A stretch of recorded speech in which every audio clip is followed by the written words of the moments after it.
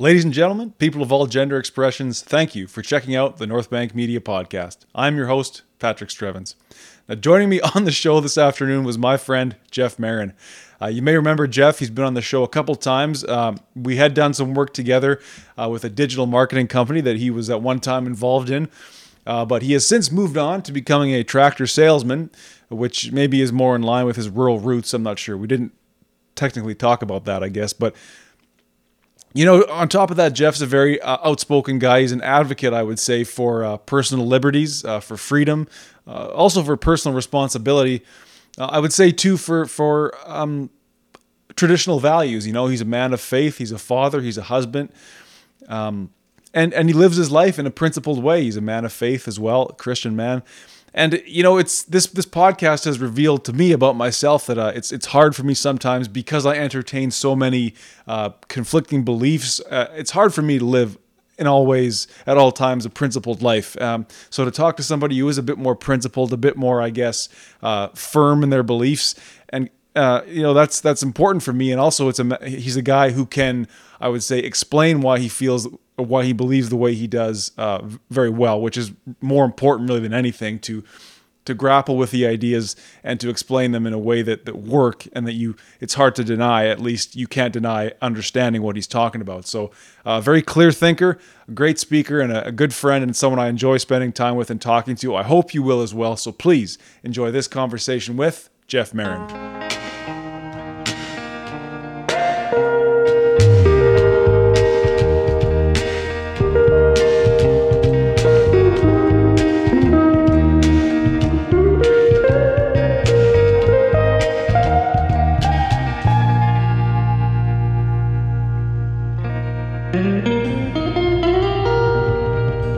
So let me get this right.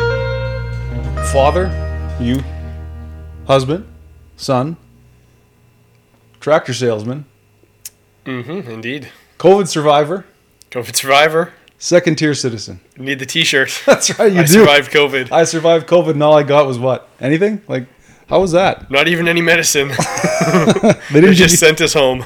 Really, hey? Said ride it out. Have ride fun. It out. It was you and your wife? And our two little ones.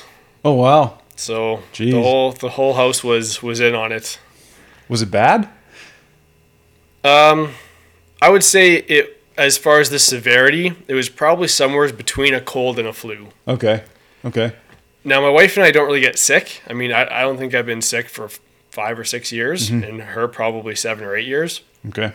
But based off of, you know, previous flus and colds and stuff, I would say it was somewhere kind of between, you know, a bad flu you might get where you're throwing up all the time and a cold.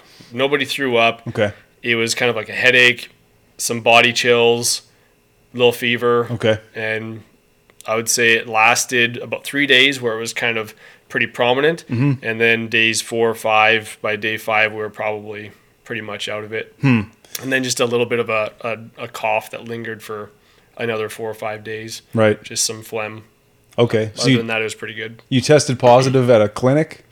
Well, we took the kids into the hospital because the little one, she was only 4 weeks old at the time, and her fever was just over 38 degrees, which when you're that age, they want to check for other stuff. Right. And just make sure it's not some other kind of thing that might be going on that sometimes newborns can get. Okay. So we took her in for that, and then the funny thing was let me just turn this volume off here. Sure. We told the hospital what the symptoms kind of my wife and I had been feeling. They never tested us. Really? They tested the two kids, but they never tested my wife and I, even though we told them the symptoms that we were dealing with, which were kind of cold-like, borderline flu-like symptoms. Okay. But maybe they were just like, well, we'll test the kids, and if they're positive, then the adults are going to have to quarantine for 10 days anyways. Right. With the kids, so you never actually tested positive for sure? You just assumed because the kids had it and you felt like shit? It seemed pretty reasonable to assume that we had it when they called us the day after. So we went in Saturday night. They called us on the Monday. We got home at like 5 a.m. Sunday morning. Okay. Then they called us on the Monday, said the kids tested positive. But it was a little surprising to me that they never tested us when we were there and told them the symptoms we were experiencing. So wouldn't they want to get the case counts up? I mean, the only thing I can think of was they just weren't thinking about us, like they weren't focused on us. Sure. Conspiratorially, you might say it's because they want cases in kids to rise more than cases in adults, so they can say that it's a danger to kids or use that more so. But I would say it's probably they just overlooked testing us in the moment, and they were just more like making sure the kids were good, and which they were. The fever, by the time we left, the fevers were back under, Oh, okay. And they're pretty much at a normal level again. So it's funny you say conspiratorially could be this. I was on the conspiracy train for a while with COVID, and now I'm off it. I don't think there's a grand narrative in so much further than just like the incompetence of the institutions. I think really the conspiratorial part is like, where'd it come from, and why is there such an effort to cover up where it came from? That's the conspiratorial stuff that I think has some merit. I don't think there's a cabal of people behind the strings pulling all the scenes and trying to orchestrate everything. Right. But I think there were people that were involved in certain things that they don't want to get found out for, and they've kind of worked with other people to make sure that information doesn't get out. Some of it is starting to trickle out now as time goes on, and there's more Freedom of Information Act requests and things like that. So there is some information that's been coming out now, and some people are going to get caught, I think. But that's not necessarily conspiratorial. That's just kind of human nature. People are involved in things. It turns out bad. They want to cover up their involvement in it, right? Yeah, it's all stuff. It's after the fact, right? I read some article in it was in Science. Science was the name of the website, so I trusted it. Science.org. And it just said that as much as they've tried to find an origin for COVID, the Chinese have made it hard to even do the research there. So we may never know, and it may never even really matter. It only matters insofar as if it did come from the laboratory, which it most likely did, then what are going to be what's the follow-up from that? If that's the case, who's held accountable for the leak? There was stuff that came out years ago saying like, hey, this lab is doing this kind of research. It's not really set up the safest for this kind of research. There's a high probability that something could happen. Right. And who gets held responsible for that? Do you hold the Chinese government responsible for that? Do you hold the people that are funding the laboratory? Because they should be verifying that where they're sending their money, it's a safe, contained facility for that type of work. I think that's where it comes out to is where do you go with that, and how do you implement measures to make sure it doesn't happen again? Right. No, I agree. I just don't know that. I mean, when you say hold the Chinese, I mean, I should preface this by saying I'm not super well versed on global politics, but it doesn't seem like anybody holds the Chinese government accountable for much. No, there was actually just a video, an interview with Nancy Pelosi, who's the Speaker of the House in the United States, and she went on for about a minute to 2 minutes about how the Chinese government is violating human rights. They're holding the Uyghur Muslims in concentration camps and committing atrocious human rights violations, and they're also oppressing Christians over there as well. But that being said, climate change is a pressing issue, and we need to work with them on combating climate change. Right. Yeah, well, there's a lot there for sure. Alarmism around climate change, like,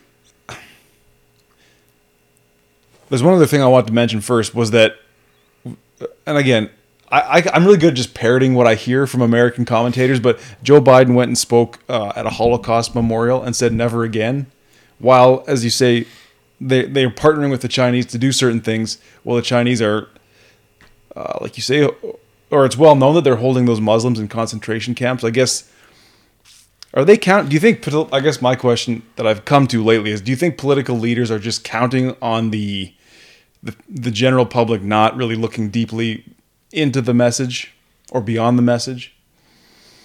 Yeah, I think a lot of politicians just think the average person is stupid.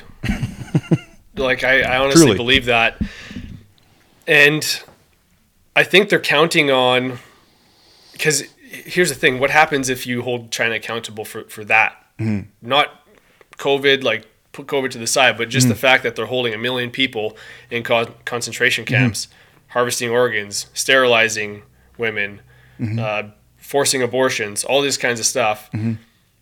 What happens if you hold China accountable for that? Well, there's a couple of ways you could go about that. Economic sanctions. Sure. You could force American companies to bring all their manufacturing back to America and not do business there, which is going to cause prices to go up somewhat.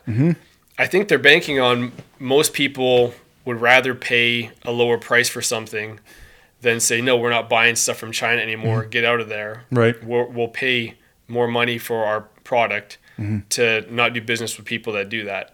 I think they're banking on people's level of comfort and consumerism. Right. And I often wondered, I wondered this, and then I saw that someone said, well, this isn't the case, but all that manufacturing that got sent to China in the 80s or wherever that was, the 70s and 80s, I guess, was that like a long-term play on the part of the Chinese saying, sure, send us all your manufacturing because then you become completely dependent on us for your way of life? I think it was totally. The government of China has a desire to be the superpower in the globe. Right. And so they've been long playing it because I think they also feel that over time America will kind of corrupt itself from the inside, and they'll just naturally assume the world leadership. Right. If you look at a lot of stuff that's going on in the States with just a lot of issues and, the demasculinization of men and stuff like that. Well, China is putting in stuff to make their young men more masculine. Yeah. Because I think they maybe feel at some point there may be a kinetic conflict that arises. And so they want the strongest, most able army possible. There's a thing called Thucydides' trap. Okay. And it's as another world power starts growing, the current dominant world power starts to feel threatened. Okay. And conflict usually becomes inevitable between them at some point. You've got the dominant power and another one's pushing up to become that dominant power. Right. Well, that current dominant power doesn't want to just give up that spot. And unless you can get them to destroy themselves on their own, usually conflict of some type arises. Right. I mean, you said kinetic conflict. You mean like physical warfare? Like boots on the ground? Yeah, I saw something about the Chinese government. Was it a law they passed or just public policy that they're working on, but like no sissy men, like no effeminate men? Or they're working to get that out of the culture? Yeah, they're implementing, I think they called it masculinity courses in schools. We're talking like junior high schools. Right. To help boys learn how to be more rugged and rough and tumble and that kind of thing. And they also, an interesting thing is they've banned predominantly video game playing. Really? So now, if I remember correctly, it's 1 hour during the week and 2 hours on the weekend. Wow. That you can play video games. And other than that, it's not allowed. Now, I don't think that's necessarily a bad idea. I mean, it's beneficial in the long run because it's going to force kids to what? Use their imagination, go outside and play, build things, do more physical activity. I guess, for us here, it's like, well, does the government or should the government have that right to impose that? Or should it be the parents' responsibility to moderate and limit their child's video game playing? And something tells me you'd be more in favor of doing it on the family level. I would. I think what happens with kids is at the end of the day, the buck stops with the parent. Sometimes you get kids that great parents, they did everything, pretty much right. And the kid still goes, off the rails. Right. It happens sometimes. But predominantly when you have parents that create structure, that enforce discipline. I'm not meaning just like physical discipline, but like there's consequences to your actions. Right. They instill the spirit of responsibility and work ethic. you get kids that grow up to be contributing members of society. Right. And I don't think that's the school's role to teach them that. School, I think, can help kids learn social skills, obviously their basics, reading, writing, or arithmetic, all that kind of stuff. But it's not the school's job to implement those values and virtues into the kids. I think if the teachers themselves hold those, that can be beneficial. Yep. But it's not the school's job to teach those things to kids. It's the family unit, I think. No, fair enough. And who knows if those values, those virtues are even part of the interview process when hiring a teacher. I don't know. But I mean, I remember having some teachers that were great and some that were horrific. You get a mixed bag. I mean, for me, I homeschooled for a lot of years. Right. So, right. I went to school until grade 4. And then the teacher that I was going to have in grade 5 was the same teacher I had in grade 4. He just got moved up a grade. And he was a horrendous teacher. Okay. He was terrible. He would show up to school. He was very, very unhealthy, we'll say. Okay. He would show up with shirts that were too small, his stomach hanging way out of his shirts. He would bring his wife in to teach arts and crafts, and they would get into arguments in front of the class. So there's about 6 or 7 of us in the class that's parents were like, nope, pulling you out. Wow. So it was just supposed to be for a year. But then towards the end of that year, my dad ended up getting cancer. Okay. And it was just easier to stay homeschooling and be able to help around. We had a little farm and stuff like that. So it was easier just to stay home and be able to help out in that way. So I ended up doing that until grade 11 and then went to public school for grade 12, graduated, and kind of moved on. But I thought it was great. I loved it. So who taught you at homeschool? Well, my mom taught me up to a certain age, and then I started doing it online. So it would be the same curriculum that they were following at the school. I would just do it online and then do a weekly video call with the teacher, and they would kind of teach your stuff, and then you'd go the next week doing assignments and implementing what they taught. Now, are you looking to do the same thing with your kids? Most likely. Yeah. And it's so funny, man, that like I'd say the general public or the public at large, whatever, has suspicions about people that homeschool, and I've heard like, kid, like you said, school does teach social skills for sure. And so but there's other ways to socialize your kids. It seems to me that like, I think we talked about this last time, but like public school is really good at like just making you ready for the work world in the sense of being like an employee, a cog in the wheel. Not even anymore, because now you can't get a 0. Like if you hand in a blank test, they can't even give you a 0. They still have to pass you. That was actually one of the things I went through the agenda for the UCP General Assembly that's coming up in November.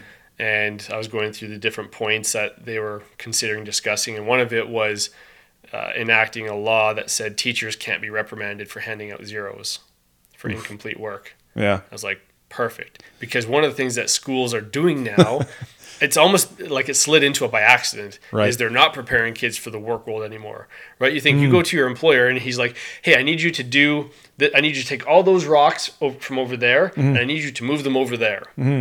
And he comes in the next day and you've done half of it. And he goes, you're not done. It's like, well, I did half. Like, isn't that good enough? Yeah. He's going to be like, get out of here. You're fired. Right? Right. So when you learn that you can get away with not completing your work, it doesn't really prepare you for the real world, because in the real world, that's not going to stand up. So then where's the logic behind the no 0? Like what could we possibly hope to impress upon children by... I don't even know what their goal was. It was, I think part of it had to do with they felt it hurt kids' self-esteem. I mean, yeah, but okay, fair enough. I think you need some of that though. Like you need to be humiliated in life. Because you learn that, that wasn't fun. I should maybe, there's a couple of good books that talk about stuff like this. There's a book called Mindset by Carol S. Dweck, and she talks about parents instilling a mindset into their children that failure, it's not whether you fail or succeed at something, it's do you learn from the process? And what happens is a lot of kids are good at some things naturally when they're younger, And so what happens to them is if they're not guided correctly, they'll navigate to the things that they're just naturally good at. But if they're good at it early on, they tend to get a lot of praise for that, a lot of reinforcement, like, oh, you're so good at that. Right. Oh, you're just so natural at that. So what that tends to teach them is, well, I should only do things that get me this result. So they never venture into areas where they could potentially fail or not succeed. And you'll see this with a lot of kids in sports that, maybe played in a small town, right, and they were just like very good in their small town. They go to a bigger center with higher level teams, and sometimes they struggle and they end up quitting because it's hard and they've never had to actually work hard to succeed. So they don't know how to deal with failure. And so I think part of that has taught kids or not taught kids how to deal with failure. And so when they come up against it, they only do things within their wheelhouse of natural ability. And then they'll come up with excuses like, well, I never tried that because I didn't really want to, even though maybe they did, but they didn't want to fail. Right. The fear of failure was too great for them to attempt. When you'd think you should be failing constantly as a kid because you have the safety net of home and of just being a kid where failure is acceptable. Totally. And then and then you're so then you start failing later in life for the first time, and it's really not good. Yeah, because you've never learned how to properly process the emotions of failure. That hurt. I didn't like that. And you never were taught, hey, that's okay. Like those are normal feelings to have. That's a normal part of trying to get better at something.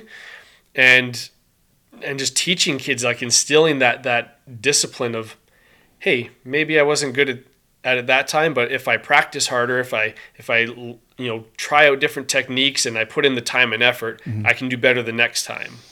Right. Now, what you're talking about, in some ways it sounds sort of like a traditional approach, traditional values, let's say, and that goes hand in hand with a lot of other things that I know are important to you. Do you think that maybe the let's say the assault on traditional values is maybe that could be included in this no zero, where it's like we're just protecting people from, ultimately what it is, it's protecting people from the reality of what life is, I think. And if we take away, and I'll say traditional values are things like, let's say, business ownership, family lifestyle, you help me out here, gun ownership, whatever it may be. Yeah, the nuclear family is a big one. There's a book called The Coddling of the American Mind, and it's a very good book, and they did a lot of research into children and why we're getting some of the things we're getting in young adults today. And there's a few interesting things that they found. One was there was a clear split between outrage culture. Okay. It was around 2013 when that started really increasing. Right. And it parallels with the kids that were born in the kind of early to mid 90s. Okay. And that's because they started going to universities around then. So all these kids that grew up with social media at their fingertips from a young age are now going to university. And it's not necessarily like, they're not saying this is the cause, but there is a corresponding, data that shows that kids that grew up with social media from a young age, when they entered universities, outrage culture just kind of took off. That kind of, I guess, woke culture, if you want to say that. And universities have started. What was the purpose of universities? Good question. That's it's a medieval thing almost, isn't it? Well, it was higher learning. Sure. To create, at least back in the day, better men. Okay. It was only wealthy families that could go. Okay. And it was to continue on that heritage of being, the elite, if you will, of that society. So as it's kind of morphed and evolved, well, it was still a place for higher learning. So that people could improve their life situation, maybe, do better than their parents' generation and keep progressing their family forward. And there's a shift in there, and they talk about this in that book, where universities stopped looking at their primary goal was to educate and equip young people, Right. to viewing young people as customers. Oof. So that's why you start seeing all these, lazy rivers and pools and all these fun things that Right. they're building into these universities now, Right. is because they want to attract as many customers to attend there as possible. Right. Because their primary goal isn't higher learning anymore, it's profit. Profit. Let's make money. So how do you do that? You get more customers to come to your business. Right. So that to me again is the same thing. It's like the traditional value or the original purpose of something there was forgotten or usurped. I just wonder if all this just started happening, or if it's always been human tendency to. I mean, we need to create value, like profit's a driving factor for everything, but like things became institutionalized, like prisons in the United States, for instance, higher learning in North America, as an example. I think it's been a progressive thing. I mean, you look at the pinnacle of, the US or Canada, maybe the 50s or 60s, as far as economically and, Right. and kind of global power. And I think from there, as other countries started catching up, complacency kind of sets in. Okay. You get comfortable with the status quo and you stop instilling that drive in the next generation. And so they just they were handed a lot of things. Right. So I think that hunger starts to wane over generations. Places where people come from, where it's third world country, they're very poor. Right. They're struggling just to find food to feed their family. A lot of times when those people come here, they do very well because there's opportunities here for people that want to grab and seize them. Right. And they have more hunger and drive than people that were born here that are third, fourth, fifth, sixth generation Canadian or American, because we've had it very easy Right. for a long time.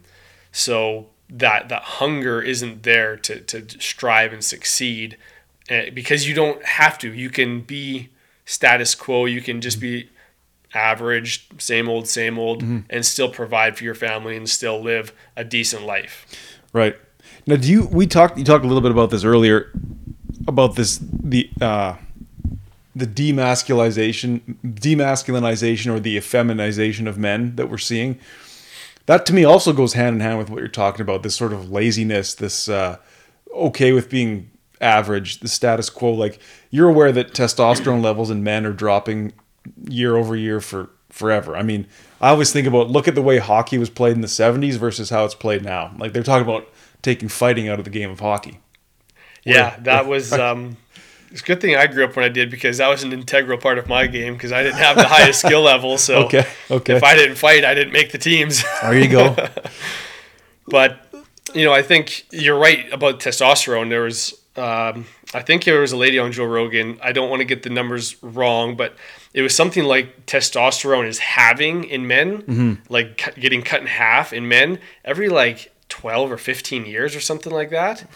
It was some crazy number, and it was very, I was watching this, I'm like, well, that's crazy. That makes sense. And you see a lot of guys that are just soft and squishy and just like, oh, that's whatever we want to do. Yeah. I don't want to leave my cubicle or my house. There's just that spirit. I'm rereading a book right now. I read it probably 8 years ago or so when I was much younger, and I'm re-going through it right now. It's called Wild at Heart. Okay. And it's about instilling that spirit of adventure and masculinity in men, and that it's okay to feel like, hey, I want to go do stereotypical guy stuff, and there's nothing wrong with that. Right. I want to go work on a car. I want to go climb a mountain. I want to go hunting. I want to do these things. And he talks about, men want an adventure to live, a battle to fight, and a beauty to rescue. And I know that comes off really poorly with a lot of people nowadays, but he doesn't mean women need to be rescued by a man because they're incapable or incompetent. He means men want to feel like they are providing something for a woman and giving her some sense of security. Sure. And you know, a lot of that can be done in partnership together. But men want to feel like, hey, I can take care of her if I need to, and it's a primal drive that men have. And he actually puts a lot of blame on the modern church. The church, which I completely agree with. Okay. Because if you look at the church over the last several decades, look who leads most churches. The pastors, the deacons, the priests, whatever it may be. Not usually the epitome of a masculine man. Usually pretty mild-mannered, meek, soft-spoken, genteel. So the church is kind of, whether knowingly or unknowingly, told young men, this is the pinnacle of what a good man is. A good man is a passive, nice guy. And I think that's neutered the adventurous spirit in a lot of men, because they feel like, well, if this is what I'm supposed to strive to be like, just a nice guy, doesn't cause problems, doesn't swear, doesn't drink, never has a temper, is just very like, hey Frank, how you doing today? And just that fake smile, that facade, like yeah. And that's kind of what the church has unwittingly said, this is what you should strive to be like. And I think it's done a lot of damage to men within the church in just like pacifying them. Well, and the whole talking about the Christian church, I guess at least, is like you're subservient to a greater being that you have no control over or you have a relationship with, and he's done everything for you, essentially. What does that do to someone psychologically to say you are actually not in control of your own destiny? I don't mind if people believe in whatever they want to believe in, that's fine, but you got to be a little bit critical and think about, I think what you're saying is right. Yes, the image of masculinity there is like neutered, but also it's like the whole personal agency is removed. Well, you still have personal agency, right? Like if I want to, I can take this phone and throw it at your head. So that would be a choice that I made. That would be a bad choice, but you could make that choice. So, I mean, we still have the control of our mental faculties to make decisions. And to me, I look at it as, well, what did Jesus teach? What are the principles that he taught and he lived out? And so that's what I kind of ascribe to try to be like. I fail all the time. But just living a life where you treat people with respect. You're not condemning, criticizing in that sense. Like I think one of the issues is people think you can't hold two beliefs simultaneously anymore. So you can have your personal beliefs about stuff, but still also believe that you should treat everyone with kindness and respect. But people seem to think that you can't do that anymore. You either have to be a total pushover or you're a total asshole, right? It's like that's a great point you make, and that's a real sign of, I think they say it's a sign of maturity, but I think it's just a sign of intelligence maybe, or just critical thinking, that to be able to hold two opposing factors or opposing ideas at once and just know that my idea is somewhere in between, or my belief doesn't even matter. Because these are ideas that are foreign to me, Or even just like, hey, I believe this thing, but if someone doesn't believe that thing or doesn't live their life in a way that I believe is more correct, I'm not going to treat them like a bag of garbage. I'm still going to treat them with respect and kindness. I'm not going to get in their face and be like, you're wrong for how you... No, that's not what it's about. It's like, hey, I have certain beliefs. You have certain beliefs. I'm not going to treat you like a bad person, or I'm not going to ostracize you because you don't live in the way that my beliefs line up. That's not what I think we're called to do. We're called to live, in the Bible it says to live like Jesus did.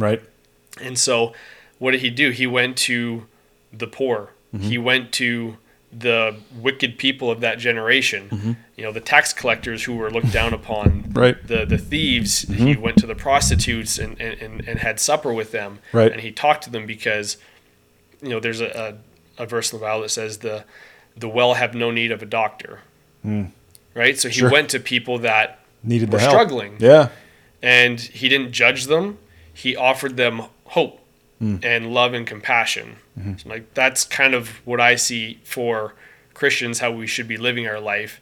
And Christians didn't live that way for a long time. And I think that's where you get a lot of the,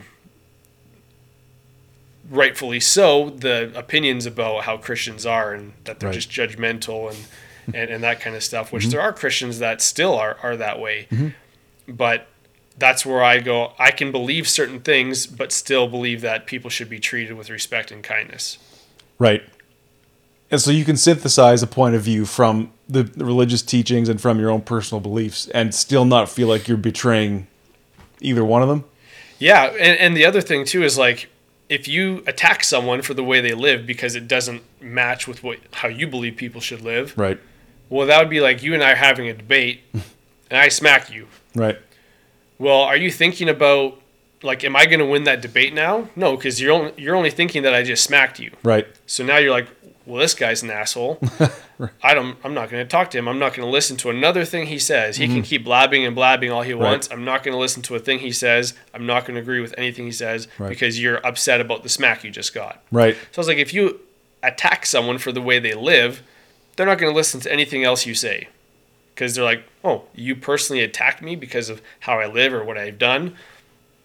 I'm not going to listen to what you say because you didn't come to them as a person genuine. You just came to condemn and be holier than thou. Right. You didn't come from a place of respect or you broke the rules of engagement, essentially, of being a human being.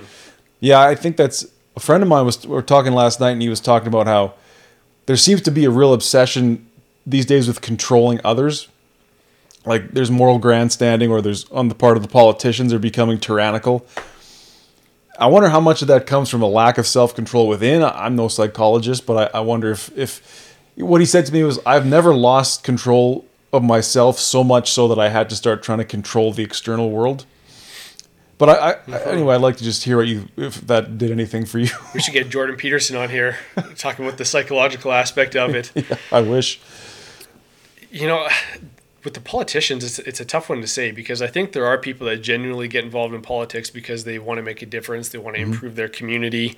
Then I think there are people that view it as, hey, I can just say things that people want to hear and I can get a nice salary and a lifelong pension.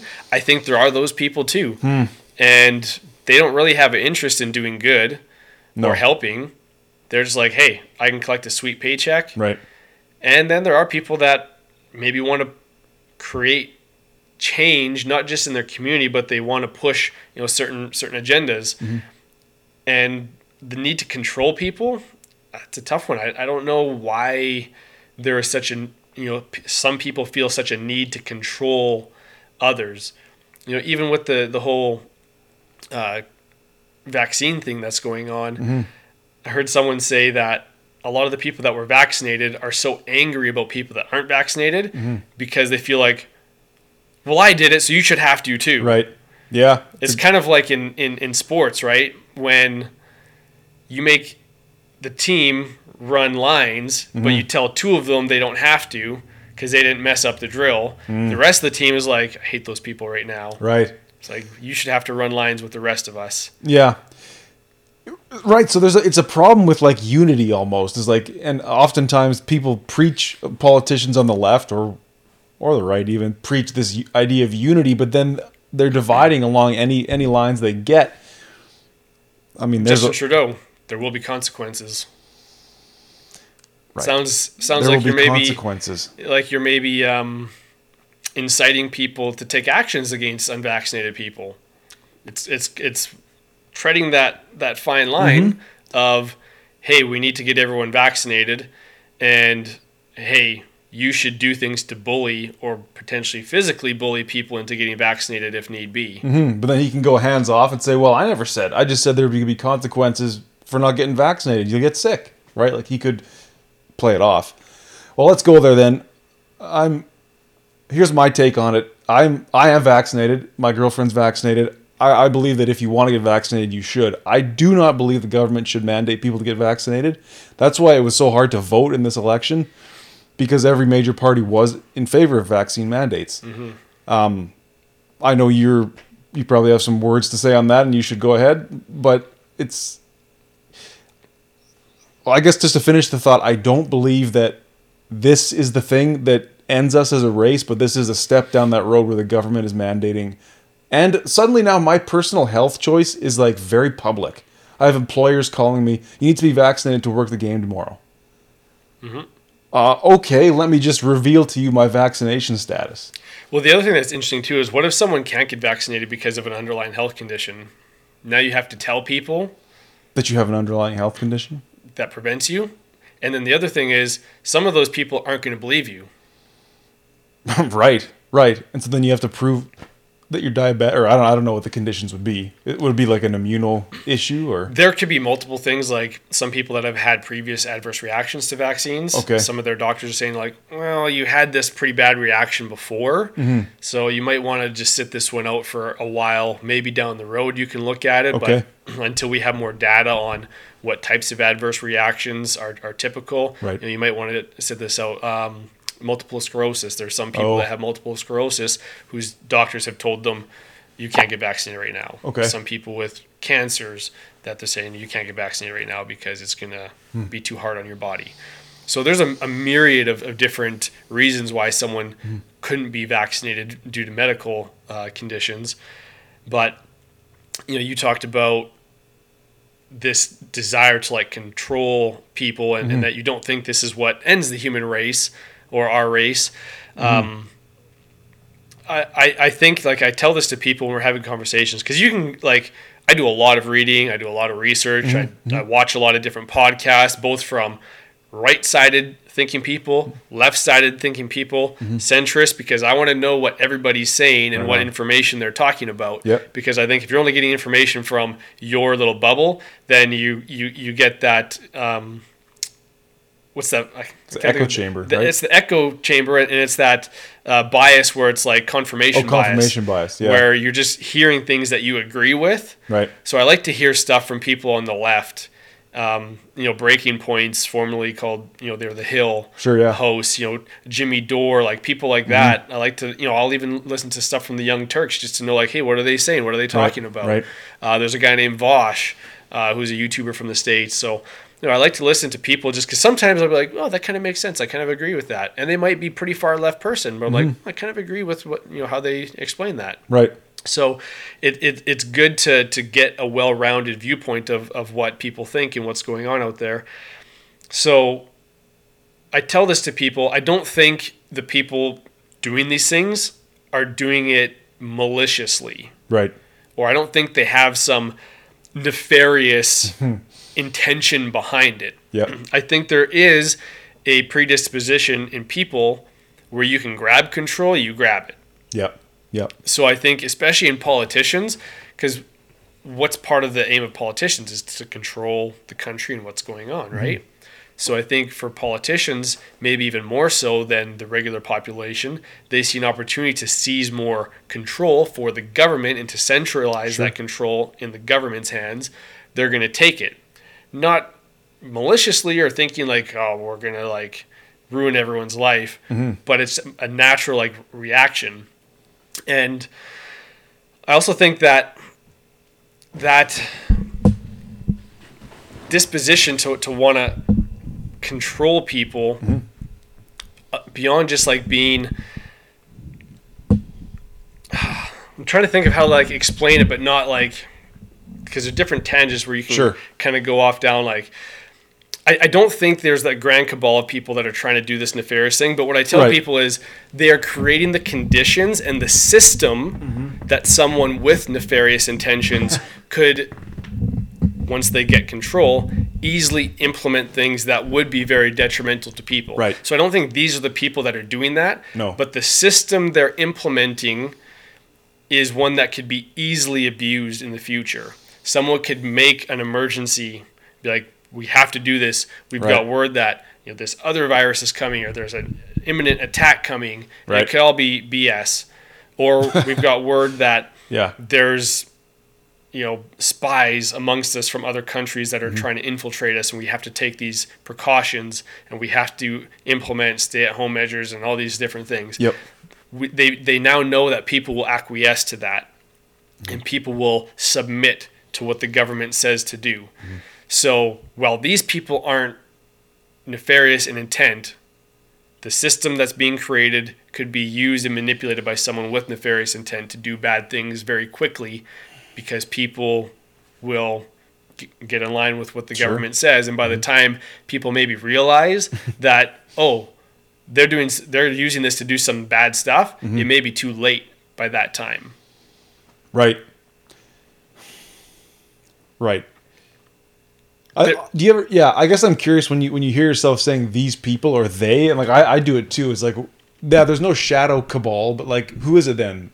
Like, what are these? Do you have any insight onto who these forces are? Any of your reading or listening? Well, it depends what you want to believe, and I don't know. Like, there's strings you can pull that go down like different rabbit holes. Right. For example, why was YouTube censoring all the information about the Wuhan laboratory? People talking about it, their channels were getting banned, things were getting pulled off YouTube.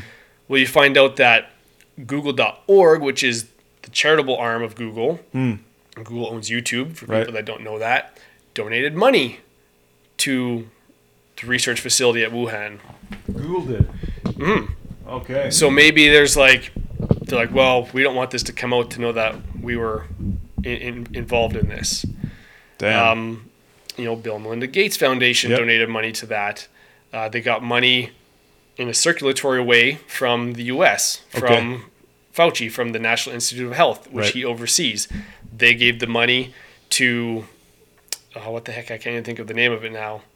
But they gave the money to an institution who then... Oh, the NIH, was it? The NIH is the organization that he oversees. Okay.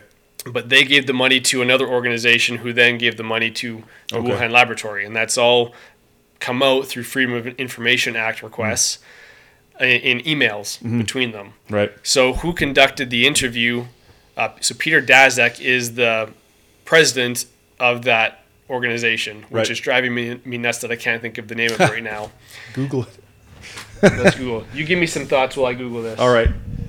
Well, I think a lot of what you're saying is true, and I also wonder if also it's detrimental to our mental health to try and even figure it out or worry about it sometimes. Like, it's very juicy, and it's very desirable to try and have all the answers, but lately I've just kind of been working on not trying to have all the answers and just accept that it's just utter chaos and all I can do is govern my own being. But we can get there later. Oh, that one's got a paywall. No good there. Paywall. Gotta love the paywalls. This is the first video episode of the podcast, folks. Good to see you. I've just been looking and seeing that the mic stand is in front of my face for half of the episode, so now I'm like neurotically moving it around, but we'll get there. Plenty more episodes to go, Jeff. It's all just figuring it out. Yeah, that's right. It's all just figuring it out. Before they cancel me. I don't think they will. They might try. I don't think I'm that hardcore.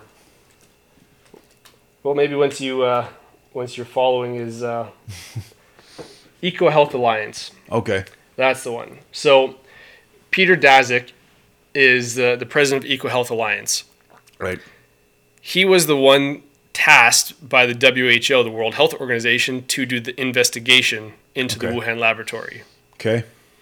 So that's kind of like if I'm in your house and I took all the cookies out of your cupboard and you go, hey, did you take the cookies from my cupboard? Like, no, let me investigate. Turns out I didn't take your cookies. I see. So it just is odd that a company that's given lots and lots of funding to this laboratory would be the one tasked to conduct the investigation into it. And from what I've seen, they were only actually allowed in there for like 3 hours. Oh. And they didn't get to talk to a lot of different doctors. Huh. The Wuhan's laboratory is required because of the work that they do to keep listings and archives of all the work and all the numbers for every test that's done. Right. Well, in September, I don't remember the exact date, it was like September 12th, their archives went offline. Right. And they came back online the next day, and there's some stuff that wasn't there anymore. Some stuff missing. And if you look back in September, there was the World Military Games in Wuhan. Right. And a bunch of athletes on the travels home reported being sick. So we know that Corona actually started happening in September. Okay. And not in December, like it was kind of initially led to believe. They knew about it back in September. So was it coincidental that people started getting sick and then their archives went offline and then came back online missing some information, and all these athletes were getting sick and they didn't say anything about it until, they didn't really make a fuss about it until December. Right. That's for people smarter than I to disseminate and decipher what that all means. Sure. All I know is that that's a thing that went on, but what does it mean? I don't really know. I can draw conclusions to what it might mean, but I don't have any definitive proof that that is why it happened. It could have just been a glitch in their system. Could have been. It's a possibility. Could give them the benefit of the doubt there. Hey, I try to believe that most people aren't acting with ill intentions until they prove to me that they are. Right. But, there's enough things that go on that you have to question some things. Definitely do. I think, well, it's kind of, it depends how I feel when I wake up, but it's like some days you can just be like, you can explain, you can use incompetence and stupidity to explain most things, and malice is, you shouldn't resort to just using malice. But then you look around and it's hard not to just believe that there is some malicious conspiracy. But I guess what I would ask to you is, have there been times when you're pursuing this sort of information, you just think, I can't do this anymore. I have to stop. I have to just get on with like a hobby or like my life on a micro level. Like, what am I going to have for dinner tonight? Like, you know what I'm saying? No, like, so you're driven to just like keep pursuing. I like to learn and discover things. Okay. And still live your life, like still enjoy your life, still do hobbies, still do, whatever you want to do, obviously with the family. Takes up a lot of time, work, businesses, lots of stuff going on. But it's just something like my family has always been very like politically acclimated and active. Okay. So from a young age, like we're talking, 8, 9, 10 years old, we would have debates about political policies at our kitchen table. So, I mean, there's a reason why my sister was asked in the last Alberta election to run as an MLA by 3 different parties. Really? So she did her undergrad in political science. Okay. She did her master's in public health policy, and she's doing a doctorate now along that same kind of track, public health policy and kind of consulting. And so she's doing her doctorate in that right now. So obviously, we've been pretty involved in political stuff for quite some time. She got the law passed that banned flavored tobacco in Alberta. So she gets a lot of hate about that. Yeah, that sucks. She was in high school when she got that passed, and it was because she saw a lot of her friends. I think she was 16 at the time. Right. She saw a lot of her friends that were chewing, smoking those flavored cigarillos, and she's like, "This is terrible. Like, these companies are marketing directed towards kids. Right. This is awful." And my mom was like, "What are you gonna do about it?" So she started gathering stuff. She made all these displays that would have candies with tobacco packages mixed in to be like, hey, if you just kind of look at this without pulling stuff out and reading the label, can you tell what's a candy and what's not? Most people couldn't. Because they designed the packaging on a lot of these tobacco products to look like candy so that it was appealing for kids. Right. Because that's the game plan. You get kids hooked from a young age. You got a lifelong customer. Yep. Right? And then she did, I think, 15 or 16 high school tour of Alberta. Okay. Where she had a driver, someone that was scheduling her, booking hotels, and she did presentations at 15 or 16 high schools. I think she went to Parliament in Edmonton 3 times, I think, in Saskatchewan once, because they were like, hey, what are you doing over there? Right. Come tell us what you're up to. And then over time, she found an MLA that was willing to sponsor her bill, and eventually it got passed into law. Wow. And she was just, like, she had no official position. She was just a kid? Yeah, she's a 17-year-old. Grade 12 when she did this. I was like, I don't want all my friends to get hooked on tobacco products and die. That's probably fair. I mean, I remember those, the prime time. The chew with all the different flavors, the apple, sour apple, and cherry, and all these kinds of different things. So was it your dad who was kind of leading these political discussions, or your mom, or both? Probably both. Yeah. My dad and I had a lot of political conversations. So I think part of it too is going back to the fact that he had cancer. Okay. So when I was 11, the summer I was 11, he had chemotherapy, bone marrow transplant, all that kind of good stuff. And from there until I was 16. Okay. The spring I turned 16, he was basically at home. Okay. Because he couldn't work. Because 2 years after that, he got cancer in his thyroids, had to do radiation, have a bunch of his thyroids removed, and all of that. So he was at home for just about 5 years, unable to work. And he still worked with like my grandparents on their farm, like doing harvesting, and some of our neighbors. He would run tractors for them, but he physically wasn't capable of like working a full-time gig. Okay. And he wasn't supposed to be around lots of people just because, immunocompromised and that kind of stuff at the time. And so because of that, and I'm homeschooling, remember? Right. So my dad and I are both home simultaneously for 5 years. Sure. So that led to a lot of really good conversations. Everything about, hey, how do you find a wife? We're like 13, 14 years old, and we're talking about like, hey, how do you treat women? Right. How do you, what kinds of things should you look for in a wife when you get older? Right. How do you be a responsible person in society? What should a man strive to be? Right. And so we had a lot of those conversations on top of watching, I think, every classic boxing match that's ever been. Okay. We watched a lot of the classic boxing channel. It was terrific. And then we talked a lot about politics and stuff like that. So that experience gave me a lot of interface time with my dad to talk about issues, get feedback, and kind of curated that interest and that desire in me to just like ask questions, to try to be as informed as possible. Okay.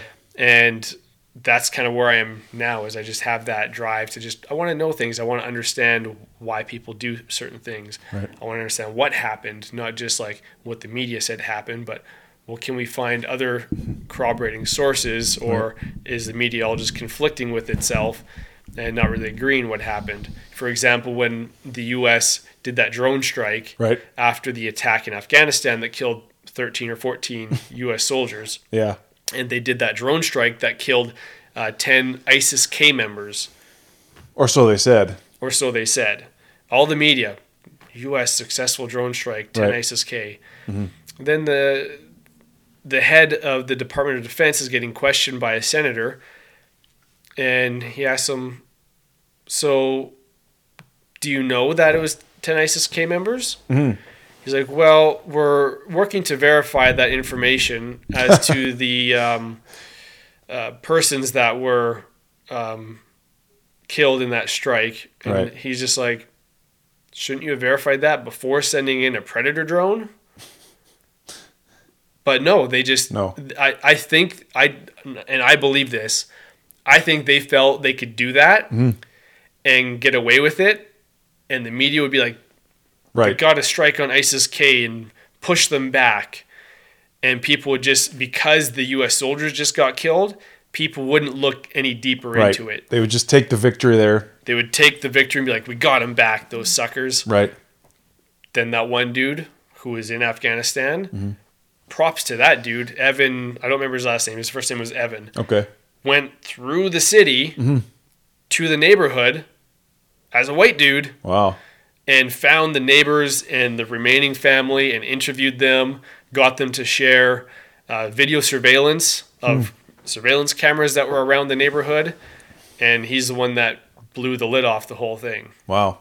And it was that they killed an American civilian, didn't they? Or an American government he was worker? working for an American NGO. So it's a California NGO that does aid in Afghanistan. They provide nutrition, clean water, health and like first aid materials to people. And so he has worked for them for 14 years. Okay. So he was the one that they were eyeing, that they were targeting. Right. Because they said he had explosives in his car. Wow.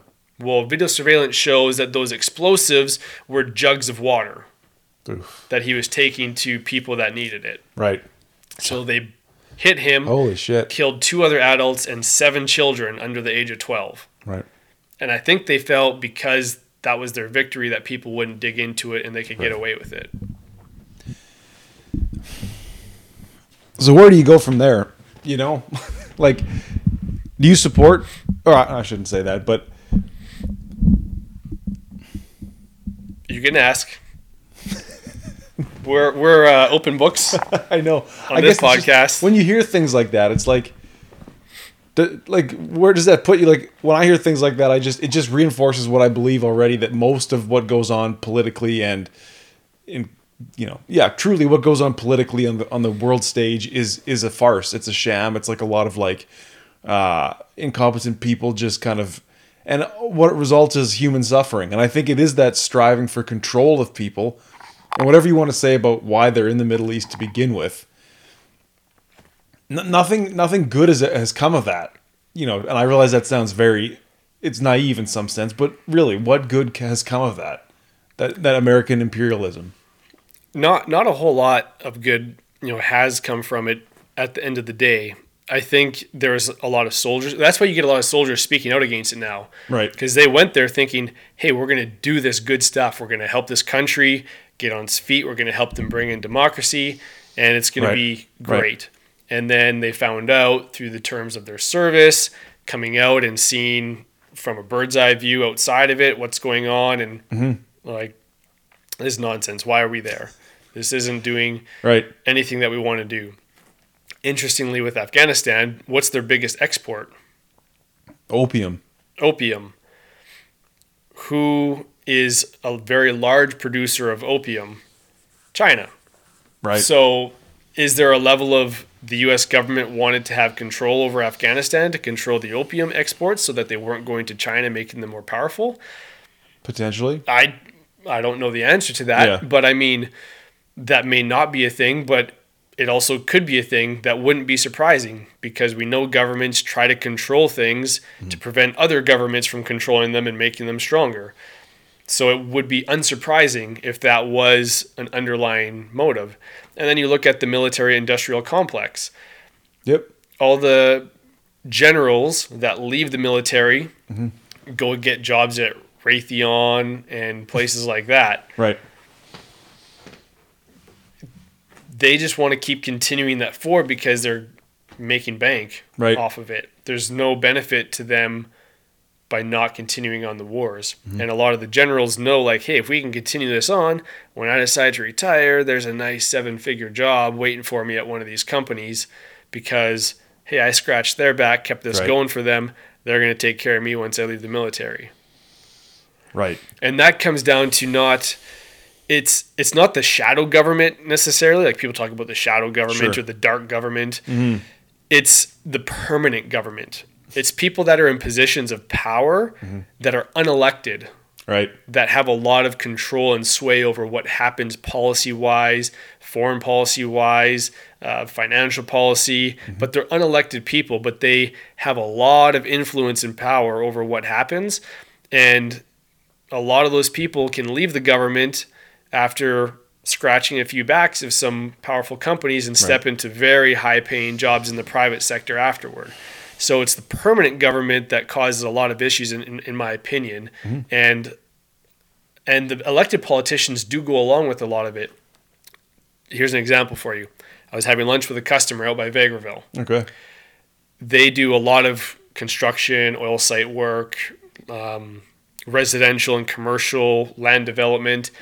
They were bidding on a job to reclaim orphan wells. Okay. And they were bidding, it was about $50,000 a job. All right. They lost the contract to a company that was bidding 70 grand a well. Said, how the heck does that happen? So the owner started asking questions, kept digging, finds out that there's a main approver within the government that approves this stuff. Finds out they're making 20 grand a well because the one company bid 70. Well, they get paid 70, but then they're sliding 20 of it to this person in government for handing them the contract. Wow. That's in Little Alberta by Vegreville. Right. Now, so if people don't think that same thing carries on to the higher levels when we're talking millions and billions of dollars of cash moving around, I think that might be naive to think it doesn't happen. No, I think you're totally right. So what I like to think about was when we even think about big concepts like that, politics, society at large, it does boil down to the human individual operating on personal principles, let's say, or lack thereof. Is it greed? Is it power? Is it just, or I often think about people who've been traumatized, or we've all had things happen to us that affect how we act in the present. It's just crazy when one person's decisions can have these million or billion dollar repercussions that affect so many others. But I think if we look at it on the human level, it's not that hard to understand, and it's not that surprising. Like, I'm never surprised. No, I mean, there's people that are just genuinely narcissist power grabbers. They just want as much as they can get, and they don't care how much it hurts other people. They just want to have the most power and money that they can possibly attain. There's other people that maybe they were, I don't want to say not believed in by the parents, but like their parents were actively telling them they wouldn't amount to anything. Sure. Or they had people in their life that they admired and wanted approval from that told them that they're a loser. They weren't going to be anything in their life.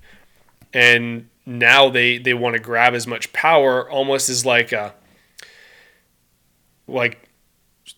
seeking approval from these people that never gave it to them to begin with. And it can cause people sometimes to do things that they would have normally never thought of doing, but they have this drive to get approval from people who are willing to do things to be like, look at me now, look how much I've accomplished, regardless of how they got there. Are you proud of me now? That's a big thing with people that get kind of crapped on by adults or people in their life that they respect and admire and want that respect returned. And so much of that can happen at a young age or a developmental age, and it never gets dealt with, and it just leads to what we see today. Isn't that crazy to you hear Joe Rogan say, oh, if we could just all get on mushrooms, if we could all just have like the big global psychedelic revolution, then things would change. But I do think that nothing will ever change until we rethink what it means to be human. Because, I mean, none of this is really a surprise. No, I mean, and humans are tribal. You even go back like when we were actual tribes and there was no cities or collections of people. Right. You looked out for your tribe. And even within there was in-tribe fighting that would happen sometimes. I think that's a natural part of like being a family in a sense. Sure. You're going to have infighting. Hockey teams I've been on had fist fights in practice between teammates. Sometimes it happens.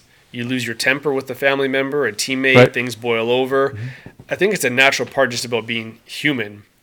But now we've got to this point where it's like we can't even like the tribes are getting so divided and we can't even like interact with other tribes, which isn't that dissimilar to how it was way back. I mean, you had tribes, I'm talking like thousands of years ago when we were just like wandering. You interact with another tribe, you might fight to the death with them because you're like that you want their resources to help you survive. And I don't know if we've ever fully grown out of that.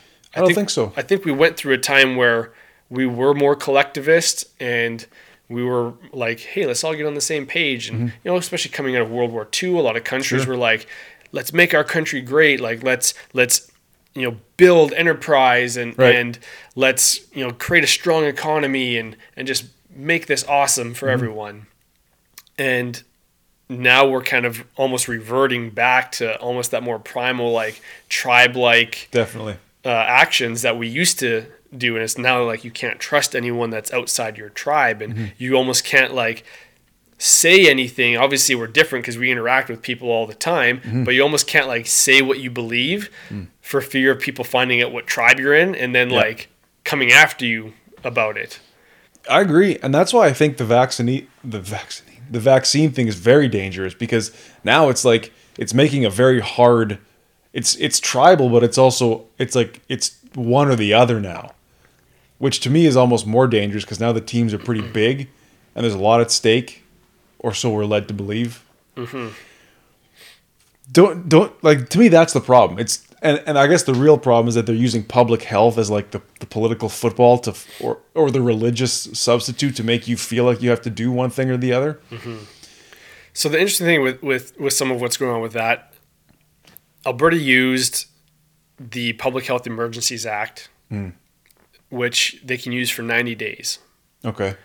After 90 days, it's supposed to go to the legislature, and the MLAs are supposed to vote on extending it to use it further. They'll look at the data, make an assessment of what's going on, and then vote, yes, we should extend the Public Health Act, Emergency Health Act, or no, we don't think the situation deems that we need to continue to use these emergency powers. Right. To my knowledge, that's never happened. So right. They've been using emergency health powers since March of 2020, which in the Alberta law, they can use for 90 days. Is that right? So they've essentially been using them illegally by Alberta law since June of last year. Right. Now, someone wants to reach out to you and correct me on that, you can let me know. But from what I've read some lawyers' papers that have written on the case of like the Alberta Constitution and Alberta law, and that seems to be the case. And I haven't seen that legislature has ever voted on that issue to extend it. So technically, they shouldn't be legally allowed to use the Emergency Health Act powers anymore without it going to. So the question that people need to ask themselves: are we willing to be governed by a king, or do we want to be a democracy? Because right now, we're being dictated to by a tiny little group of people. Yeah, who I think are proving their incompetence every day. Sure, they're getting input from different people, but they're making the decision. The legislators aren't making these decisions. They're not voting on these things. No. So a lot of the Public Health Act laws that have been enacted, they're not laws. They're orders and edicts, which most of them don't stand up. If you just get the ticket and go to court, most of them don't stand up in court and they get thrown out. Interesting. If they want to make it a law, it has to go through the legislature. That's how laws are made. So that's not happening. So we're having essentially a king. Each province, Justin Trudeau federally, we're having these little kings and queens making orders and dictating to us what we can and can't do. And people just need to ask themselves, are you okay with that? Or do you still believe in the democracy that you claim to believe in? Right. Because if you do, you'll stand up and say, no. If you want to implement these measures, it needs to go through the legislative branch. It needs to go through Parliament. The MLAs, the MPs need to vote on this and make it a law. Because you can put sunset clauses on these laws and say, we're implementing this mandate, this law. Well, it wouldn't be a mandate at that point. It would actually be a law for 3 months, 6 months, or indefinitely until the situation calls for it to be rescinded. You can do stuff like that. But right now they're operating off mandates, which are bylaw tickets, not laws.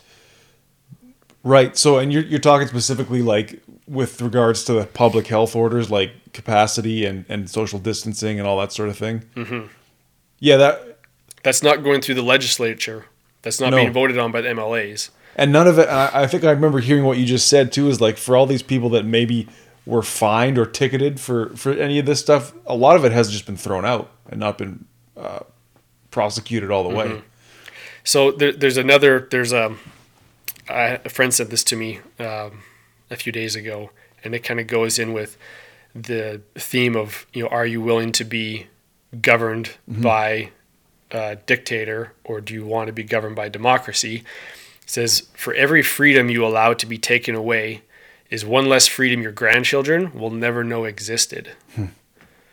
Right, because they're not coming back. For instance, the vaccine passport. I was listening to Tim Dillon, the comedian. He was saying maybe in a year we won't be even talking about this. I'm mad at Tim Dillon. So, what did he do? Well, he's come out very against the vaccine passports. Thinks they're awful, horrendous things. Still doing shows in New York where they require vaccine passports. I see. Hey, if you feel that strongly about it, have a backbone. Do your shows in another state where they don't require it. Right. Fair enough. I think, we talk about that a bit too with Rogan, how he's doing the same thing. It's is like, the difference between them is Rogan's show is at Madison Square Gardens, right, where it would have been booked a long time ago before the vaccine mandates were coming in, and he may not be able to get out of that contract. There's a potential that he could get sued, and it would just be a crazy thing. Tim Dillon is actively booking shows in New York after the mandates were announced. Yeah, I mean, I don't know if Tim Dillon is the moral standard. I mean, I think he's the funniest guy going, but... Well, there's a guy, Jim somebody, who was on SNL in the 90s. I don't recall his full name. Brewer. Yeah. Yes. He has canceled shows. Really? Because he said he will not do shows at venues that are requiring vaccine passports, because he says it's none of yours or my business. Yeah, I think, I don't know where... Again, I think this has been rammed through in a way because... Well, it's two things. It's like both Kenny and Trudeau had said that they wouldn't bring vaccine passports in. They looked at the poll numbers. People said they'd be in favor of it because I don't know why. And so they went ahead and did it. Well, Kenny said it would be illegal and unconstitutional. Right. But then, now correct me if I'm wrong, is he hasn't called it a vaccine passport system. He's leaving the policing up to the businesses. They're calling it a... What do they call it? A vaccine certification? It's semantics. Exactly right. So, and this is... Kenny's a funny one, because I err on the side of freedom and liberty. So I thought after the first couple of weeks of last year, where it's like, hey, let's kind of figure out what's going on. Right. I thought we should have just... There's a David Redman. He was a 20-some-year military veteran. He was in... emergency planning and emergency management in the military. Then he spent over a decade as the head of the Alberta Emergency Management Agency. Okay. So he's pretty well versed in planning and conducting emergency operations. Yeah. He wrote a letter to the Alberta government back in February, I believe, about how, what systems they should put in place to how to deal with this. And it came down to protecting the vulnerable, the hospitals, seniors facilities, that kind of stuff. And then if you do that properly, then you can allow the not at risk portion of the population to continue on keeping the economy going, living their life. And the government never responded to them. So it just seemed odd to me, 20-some years in the military, 10 plus years, not as just some emergency planning agency, the Alberta provincial one. So it's like he's been ready for this. He knows all these people, and they didn't respond to him. So for me, I felt we should have kind of followed suit with a lot of the things he talked about, and then just let everyone else get back to it. Right. Because I err on the side of freedom and personal choice. If businesses then wanted to require masks, require a vaccine passport, cool, they can do that. Totally fine. If a business wants to do that, I don't have a problem with that. Yep. Because then people can choose if they want to go there or not go there, and that's kind of what the market will dictate what happens there. Exactly. But what Kenny's doing is he's trying to play one foot on both sides. So he's bringing in vaccine passports, but he's giving businesses sort of an out where it's you can implement it. And operate at full capacity. So either request a vaccine passport or a negative test, you can operate at full capacity. Or if you don't want to do that, you can operate, but at a third capacity. Right. I think restaurants, though, have to either adopt it or be closed. Like no indoor dining. Yeah, if they don't adopt the measures. So I'm like, hey, take a stance. Either say we're not doing this. Mm-hmm. Each business can decide if they want to implement it or not, or this is the requirement. Everyone has to do this, like they did in Quebec, Ontario. Right. I say, hey, have a backbone and pick a lane. Pick a lane. You're trying to straddle the fence here. You're going to get hit in the nuts. Next election. I've never heard that, but that's funny. Well, and we saw early indications of that. Like Conservatives lost a few seats last night here in Alberta because people are thinking twice about what that looks like. I wanted to ask you about a lot of those things. I find that David Redmond thing pretty interesting, but like listening to Maxime Bernier talk to Jordan Peterson the other day, and people can crucify me for listening, I guess. But he mentioned that, and I've heard this, I hadn't heard this, where like the lockdown, the economic lockdown, that's the first time they've ever used that as a method to control a viral pandemic. And I can't think of any other time. Right. So, and we talked about this a bit on the last show, where like, couldn't there have been a way, and like, I don't know why I even care anymore, but like, I'm still trying to figure out ways to think about how is the economic lockdown, because to me, it's like when a government actively cripples the economy like that should really say to you, something bigger is at play here, because governments are all about the money and chasing the money. Mm-hmm. So what have you thought? I'm sure you thought a lot about it. Yeah. And this also goes back to like my natural bend of, personal freedom, the rights of the individual. I don't think the government has the right to tell people whose job or business is or isn't essential. Agreed. Because if it puts food on the table for your family, it's essential to you. Mm-hmm. And the fact that Trudeau just, in the last handful of years, combined with last year, doubled our national debt, it's like, that's kind of crazy. You think of doubling your national debt, going from $600 billion to $1.3 trillion. Yeah, I heard that. Into the trillions now we go. So, sorry, ask the question again. It was hardly a question. It was just me ranting. I guess what struck me was like, when in your life have you ever seen governments actively cripple the economy? And shouldn't that say to you, obviously, what is going on here? Right. Yes. Or is it just true incompetence?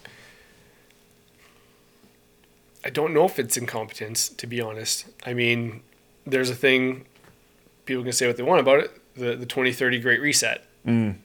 Hey, people can say that's conspiracy. They have a website with videos. Klaus Schwab has a book all about how they're going to do it. Right. You'll own nothing and you'll be happy. Right. That's kind of one of their core tenets of the 2030 Great Reset is you'll own nothing, you'll be happy. So if you look in the U.S. right now, it's interesting. There's some very big companies, BlackRock and other ones that are like some of the biggest financial investment companies in the world that are buying up homes in the U.S. And it's happening here in Canada too. Not just like, oh, we're buying a handful of homes here. They're buying entire neighborhoods. So like new developments where there's like 200 or 300 houses being built, they're buying all of it. Whoa. Because here's what that creates, a rental class. Because they're buying them at above market prices. Okay. So if a regular person is like, okay, well, this is a $400,000 house, I'm going to offer them $375 or $380, maybe settle for around $390. Cool. They're coming in and offering like $450 to $500 right off rip. Sure. How's the average person going to compete with that? Probably not. They don't. Yeah. So they're pushing people out of home ownership by doing that and forcing them into these rentals. So they're called LR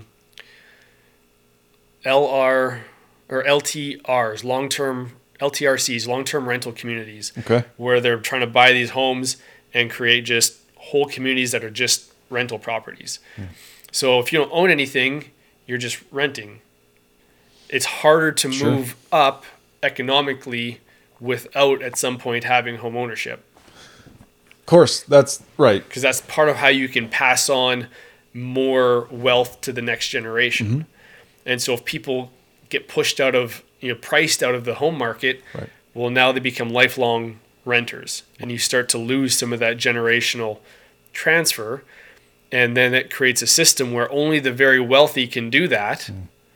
And the middle class and lower class become essentially a serf class that's just working to create product and value for the wealthy, but not getting ahead themselves, not getting ownership in anything themselves. So maybe it's not a thing, but it was something that I found interesting, that these massive multi-trillion-dollar companies were buying up whole neighborhoods as investments. And I mean, we all know what housing prices have been doing. They've been going up like crazy. Right. Which, it's like, where's the money coming from? Like, most normal people don't have tons of excess money to be buying houses. A lot of people have been off work for the last 18 months or in and out of work. So it was just an interesting thing that I came across, that BlackRock and a bunch of these companies are buying up all of these thousands and thousands of homes and turning them into these LTRCs. That's fascinating. And I think that got me thinking too about the way they shut down the businesses, they shut down the economy in some sense, and then they paid people. Like I took $10,000 of CERB because all my income was gone for a while there. I was eligible to do it. But again, I don't think that was the thing I don't think that was not some grand conspiracy, but that in some ways, it just sets the table for like, oh, people will just take the government cheese, you know? Yeah, 100%. And here's another thing with the Great Reset kind of conspiracy stuff that people talk about that's not really a conspiracy, because Trudeau's talked about it. Biden's talked about it. Angela Merkel's talked about it. Boris Johnson's talked about it. Okay. The president of France, Macron, has talked about it. Gates has talked about it. Like Zuckerberg, like all these people have talked about it. All these people attend the conference put on by Klaus Schwab, who's the author of the Great Reset. Right. They all go and attend the conference that's put on every year by him and his organization, the World Economic Forum. So is it unreasonable to think that they all might be like, hey, we think creating more of a global governance is going to be helpful for us all, and creating a situation where fewer people control more, because then you can conduct the economy and the population more efficiently. Sure. And I'm not saying that they're trying to do this because they're evil, or they might genuinely think like, hey, if we can consolidate power and control into a smaller number of hands, it's easier to get things done. Look at China. They're a communist country. So they can change things quickly because the government says, hey, this is how it is now. Whereas for the longest time here or in the US or Germany, other countries, you would have to go through legislation. It would have to have a reading. It would have to get amendments, all this kind of stuff, right? And it's a slow process. So they may feel like, hey, if we can consolidate power into fewer hands, we can orchestrate the global economy more efficiently, and it's going to be better for everyone. People don't need to worry about owning stuff. We'll worry about the economy. They just show up at their job, rent their house. We'll take care of all the other stuff. We'll give them, a monthly allowance, and they just, will be wealthy and take care of things for them. It seems like if you just, from a purely economic perspective, that's what's needed to make huge amounts of money. Like in the way that Amazon pays their workers less than a living wage so that they can subsidize the payroll. The government subsidizes their payroll. I'm probably getting the details wrong, but Walmart does the same thing in some ways.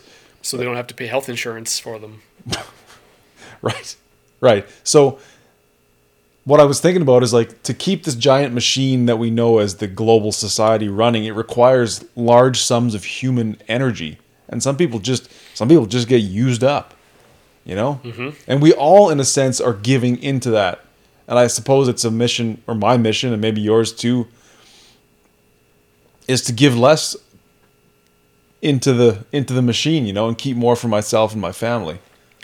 I think most people, like regular people, that's what they want. They want to be able to keep more for themselves, to be able to pass on more to their families in the future, the next generation.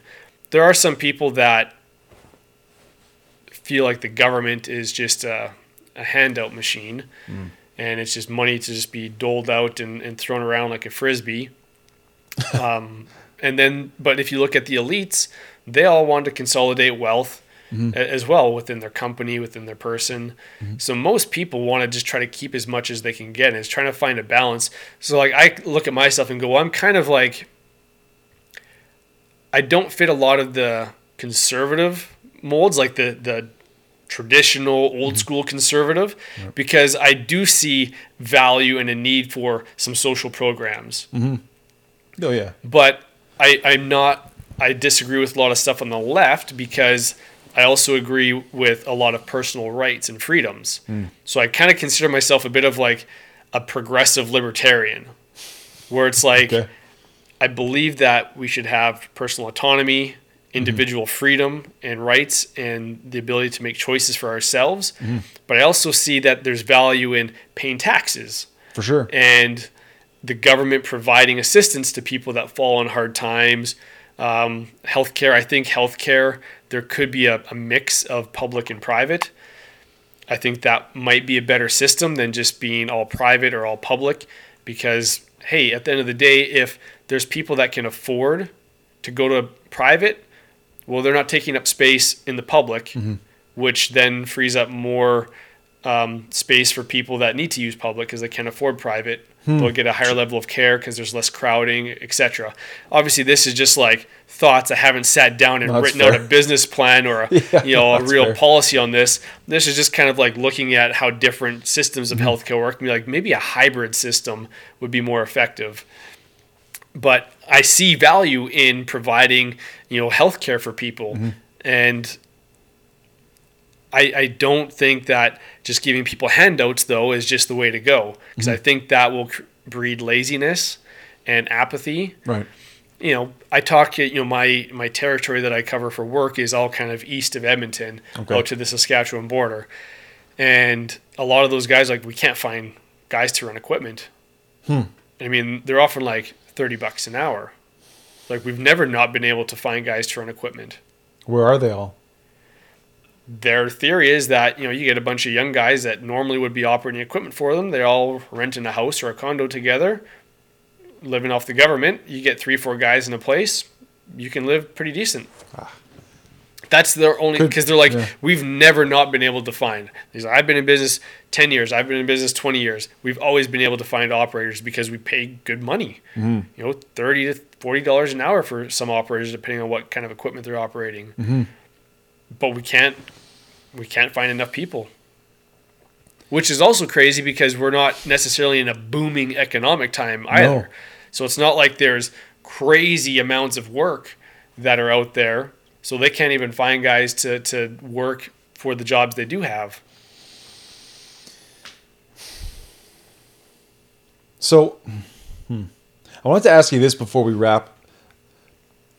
And again, forgive me if I'm disclosing your personal medical history here, but you've chosen not to get the vaccine at this moment. How are you going to, and how's your family going to navigate essentially being not allowed to participate in the economy in a lot of ways? Yeah, I mean, it creates an interesting scenario to deal with. I mean, we chose not to get vaccinated because I looked at the numbers and I looked at my age and how healthy we are, the fact that we rarely ever get sick. We eat healthy, we take care of ourselves. So we just thought, we don't think we need it. We'll be okay. And then especially, having had COVID, I mean, the data shows coming out of several countries that having COVID and recovering provides 6 to 13 times better protection and longer lasting protection than the vaccines do. It's like, why do we need to get it if that's the case? So now that we're in this situation that we're in, it's interesting because I went Sunday. I needed new boots for work. So I'm like, well, I'm going to go Sunday to get boots so I can go to a few different stores, try them on, because Monday I won't be able to.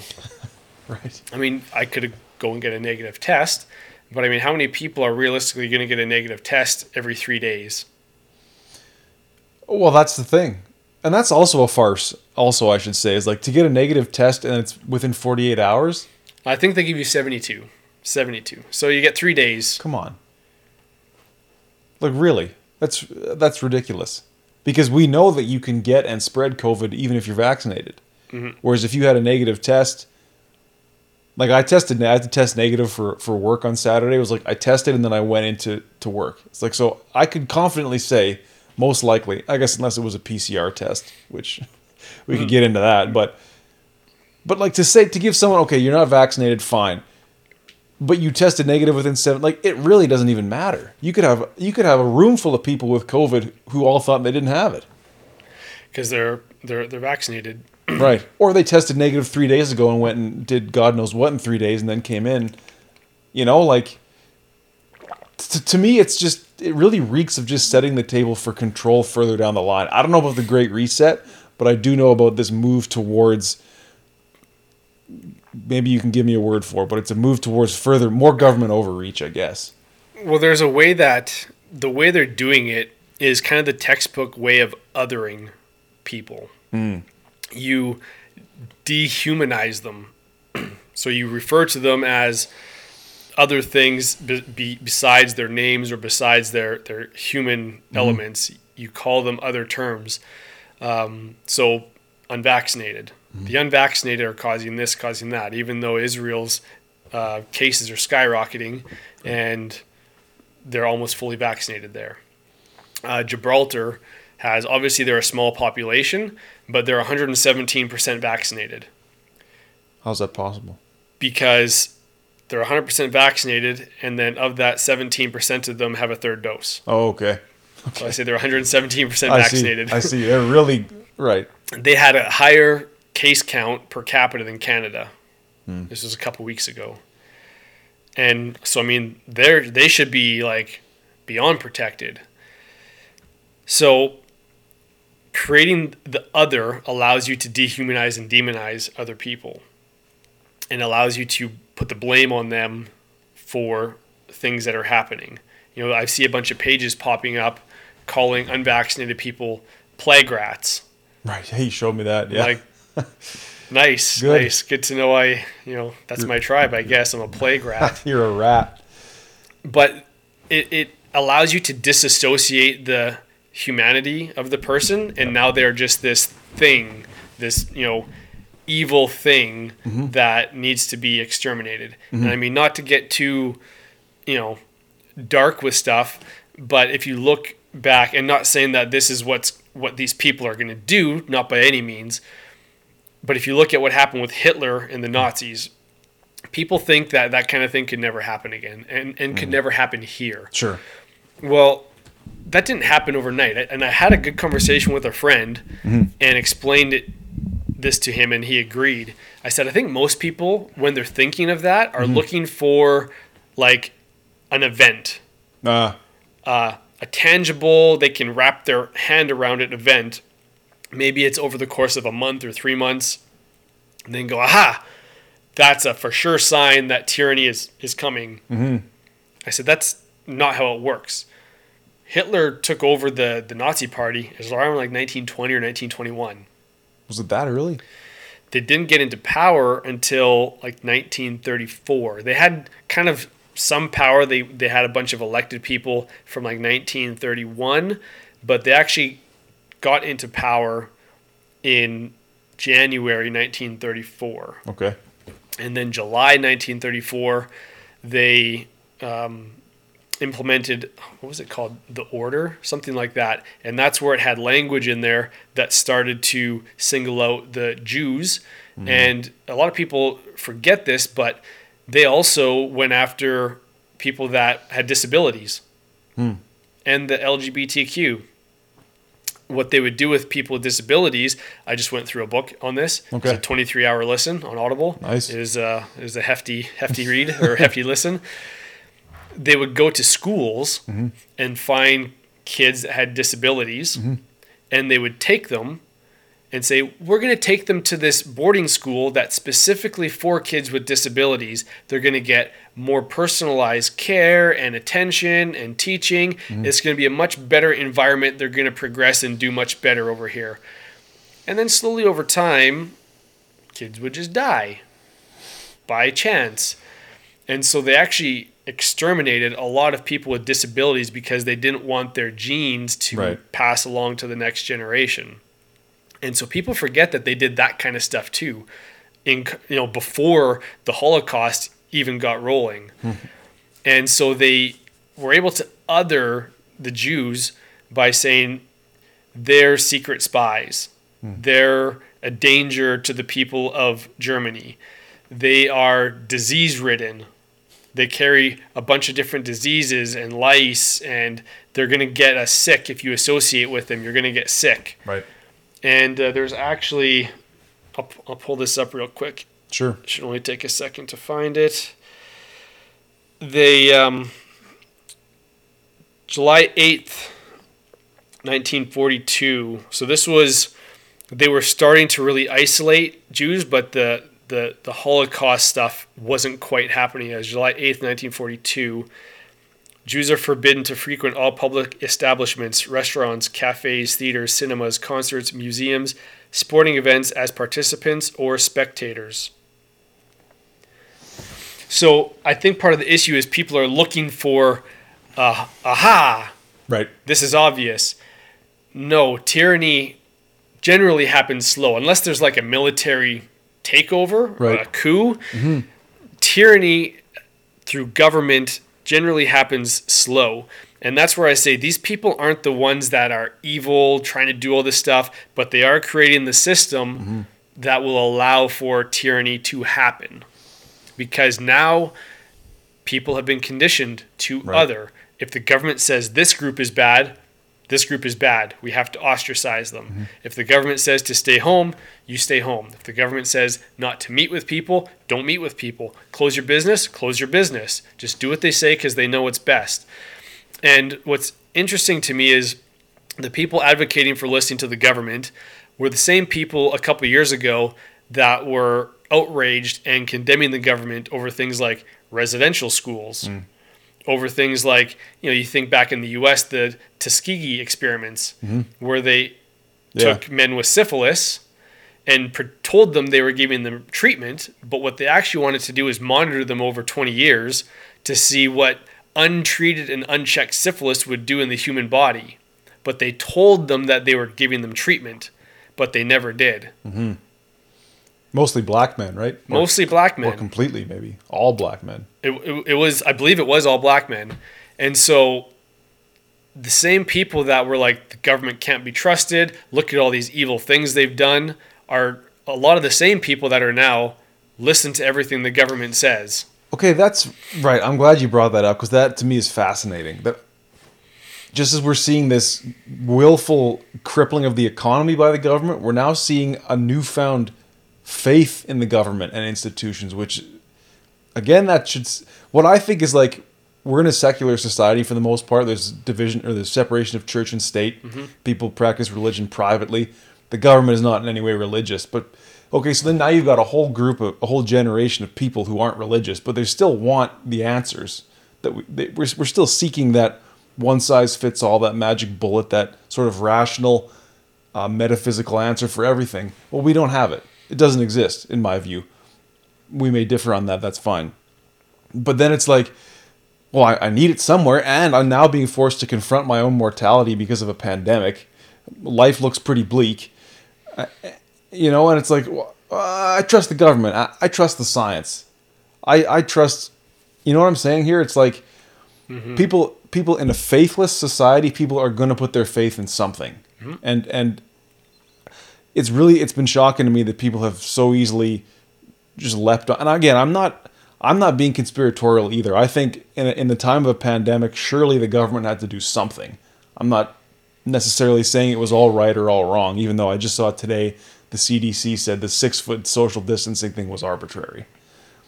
Point that I'm trying to make is we're in a time without faith for the most part, and then government and entertainment and all that 2D sort of really hollow stuff has come to substitute for people a god that they should really be looking a little harder for.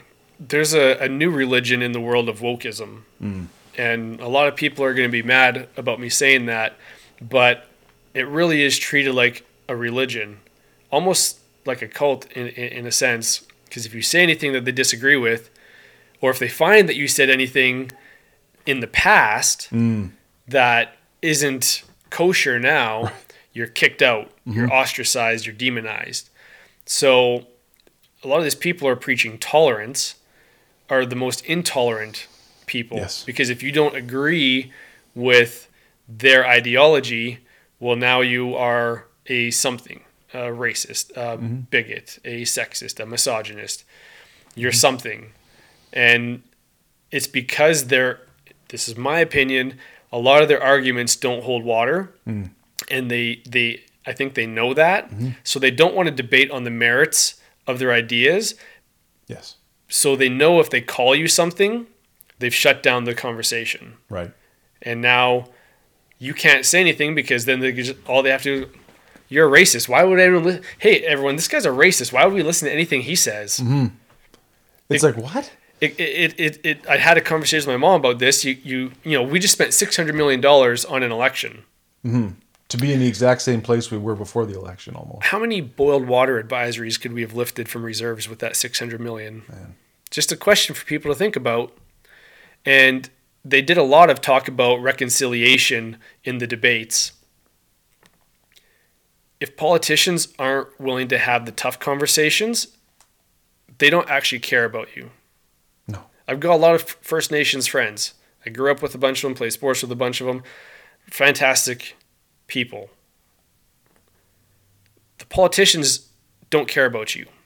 They're not willing to have tough conversations to get to the root of the issues that are plaguing reserves and your people, and they don't care about you. They won't fix your problems because they don't care. They're not willing to dig down deep and figure out what the issue is, because it's going to require pointing fingers at all sides, because nobody is exempt from blame in where things are at. Yeah. The government has done some really awful things. Residential schools, horrific. Terrible things that were done. Currently, they promised to lift boiling water advisories. Trudeau promised in 2015. There's still a ton of reserves under boiled water advisory. Elders on a lot of the reserves are highly corrupt, stealing money from their people. And until they are willing to reconcile and face that, their problems aren't going to be solved. But to solve them is going to require people sitting down and saying, hey, I'm going to say some things that are going to offend you and hurt your feelings. Not because I dislike you or I think less of you, but because I truly want to help you. And it's going to require a lot of self-reflection on your side and on our side in figuring out how we can make a better system. So that, because a rising tide raises all ships. Right. So if you can help First Nations succeed and prosper in Canada, it's only going to make Canada better. So why can't we have those conversations without being labeled as a racist or a bigot? I don't know. I really don't know why. Why the politicians choose to go after big, gigantic, boogeyman type problems like climate change. Again, I don't deny climate change. I don't know enough to say either way. But it's like, how dare you bring up climate change while we still have boil water advisories in our country? You know, it's like there's solvable, actionable problems that we could work on. But your question, why do the politicians not want to have the tough conversations? They're cowards. They're pandering. They just want to say what they think people want to hear. And they want to say the things that they'll attack each other. Right. But they'll never say, hey, what is the government like overall actually doing? They'll never go to the First Nations people and say, hey, what are your elders and chiefs doing to you? Right. Because that's a reality. I know people on reserves. Coached a kid in hockey who I ran into. Said, hey, what's your family up to? How's your mom? How's your dad? Your sister? All this stuff. He's like, oh, my mom and sister are here in Edmonton with me, and my dad's still in the reserve running his scams with the other elders. Oof. And until you're willing to reconcile and face that issue, you're never going to pull yourself out of the situation you're in. So there has to be a combination of personal responsibility on the side of First Nations people. And I think there's more and more people that are getting there. Okay. More and more young people that are fed up with status quo from their elders and that are not doing things in the best interest of the band, but are doing things in the best interest of their pocketbooks. Yep. And I think we need to get that same level of accountability from the outside of First Nations to hold the government accountable to what are you doing? Right.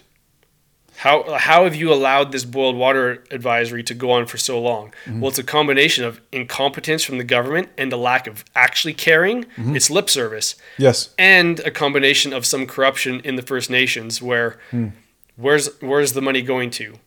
Right. We need to be able to audit their books to know where the money's actually going to. Sure. We're not allowed to audit their books right now. Really? So we need to be able to fillet everything wide open from the government to First Nations, come together, say, how do we fix this for real? You can say some mean things to us, say we've done stuff as the government, as white people if you want, and I'll take that in this conversation. Yep. Because sometimes it's required to say hard things to solve a problem. But just to say things in the ether like, oh, well, they want us to be responsible, they're racist. No, I want you to be responsible because I actually care about people and I want you to succeed. And there has to be a balance of we need to do some things as a government to help you get there, but you also need to be able to become self-reliant eventually. Exactly right. And that's right, because the way it's done now, it's very paternal. Like the government dictates down to the, like you're saying, they just, apparently now you're telling me they give them whatever money and then don't really audit with the money where it's done. Stephen Harper tried to audit them when he was last in office. And the election came as they were kind of in the process of going through the courts to be able to do that. Okay. And then he got voted out and never went anywhere. You know, I think in the past I would have withered at conversation like this because you are saying some hard things, but I'm more comfortable saying things like that now. Same with the woke tradition, the woke religion, wherein people there's a class of people who are victims, and they're somehow devoid of any personal responsibility in some of those assertions. It's like, I'm okay with saying that that's wrong, and I'm okay with agreeing with what you're saying about First Nations, because obviously the model that's in place now is not working. And if you want a template for what would happen with total government control, it's probably not that far off. Right. Because government doesn't really do a lot of stuff right. So how could they manage everybody if we're all suckling off the government? Remember when liberalism was like, and activism was like anti-government, and now there's a whole class of liberalism and leftism that's like telling me to listen to the government? It's funny, all the anti-establishment punk rockers of the 90s are all now pro-establishment.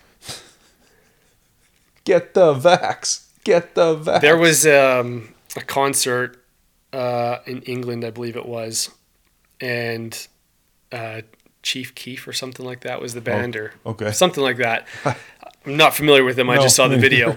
And they said, everybody, put your washed, clean hands in the air, with their British accent. We can see everyone's hands are clean and washed.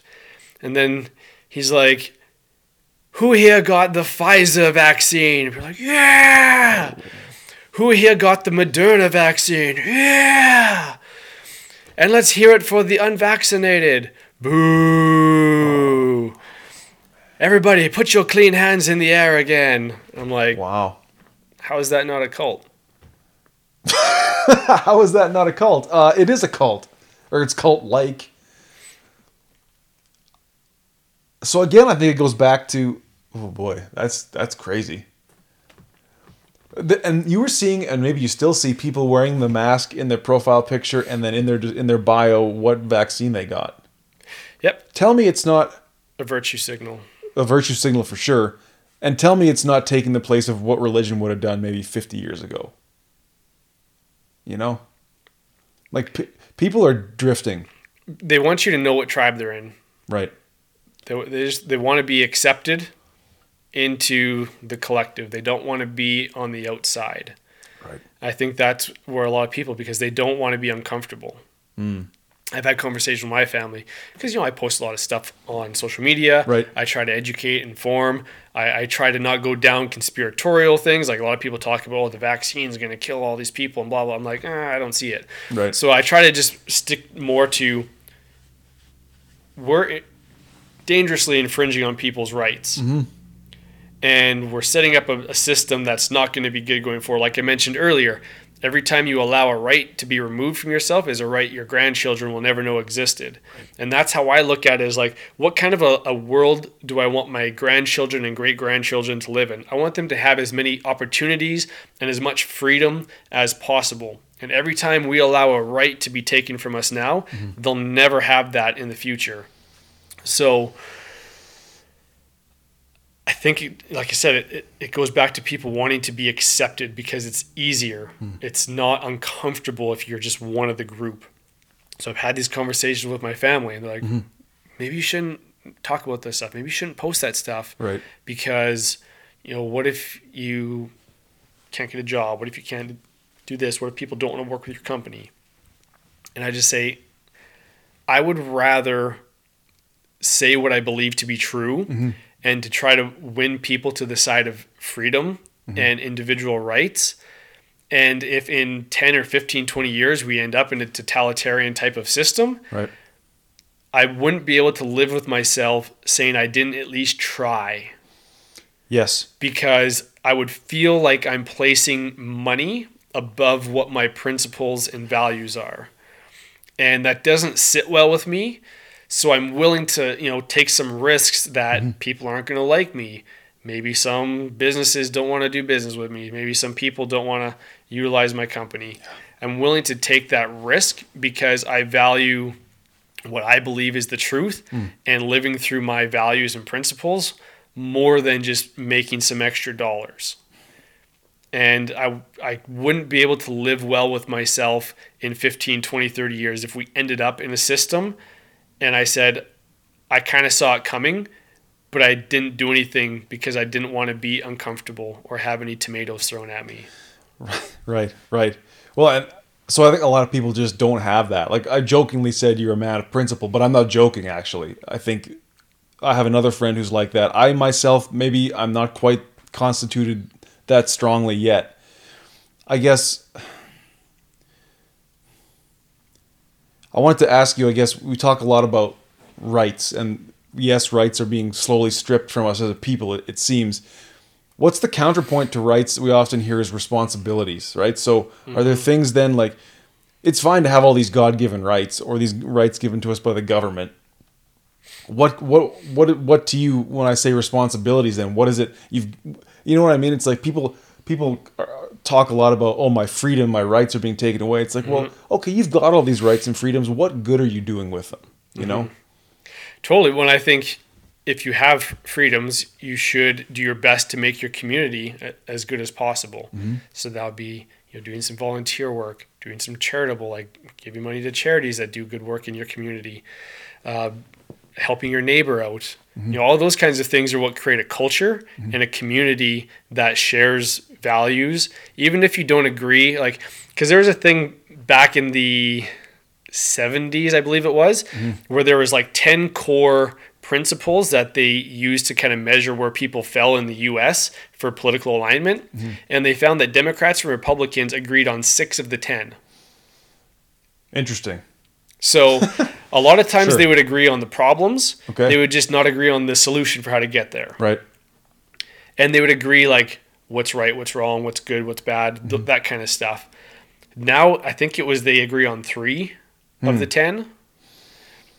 It was 2 or 3. I think it was 3. We're being pulled further and further apart. So you're being pulled further apart. The media plays a big hand in that because they make it seem like there's more divisiveness than I think there really is. I think a lot of regular kind of normal people like us agree on a lot more than the media would lead us to believe we do. 100%. And so that's why if you're only getting your information from the mainstream media, it's easy for you to be like, well, those are the bad people because that's what the mainstream media is saying. Right.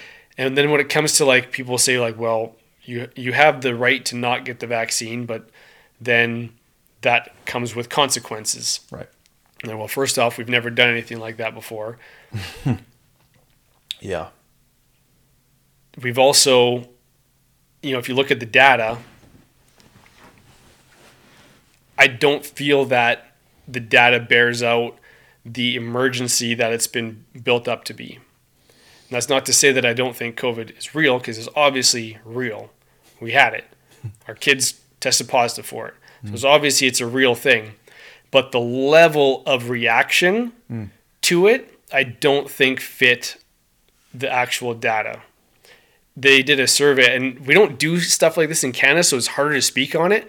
But in the US, they were surveying people and asking them, well, how many people do you think, like what percentage of people that test positive with COVID do you think end up in the hospital?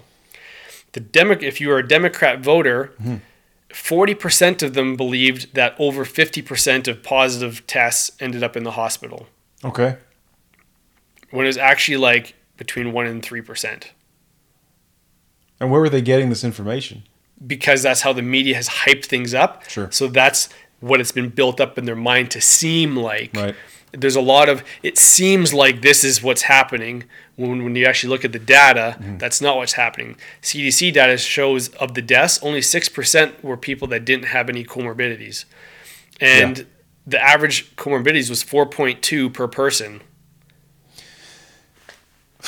I know. And like, isn't the overall mortality rate from COVID like around 2%?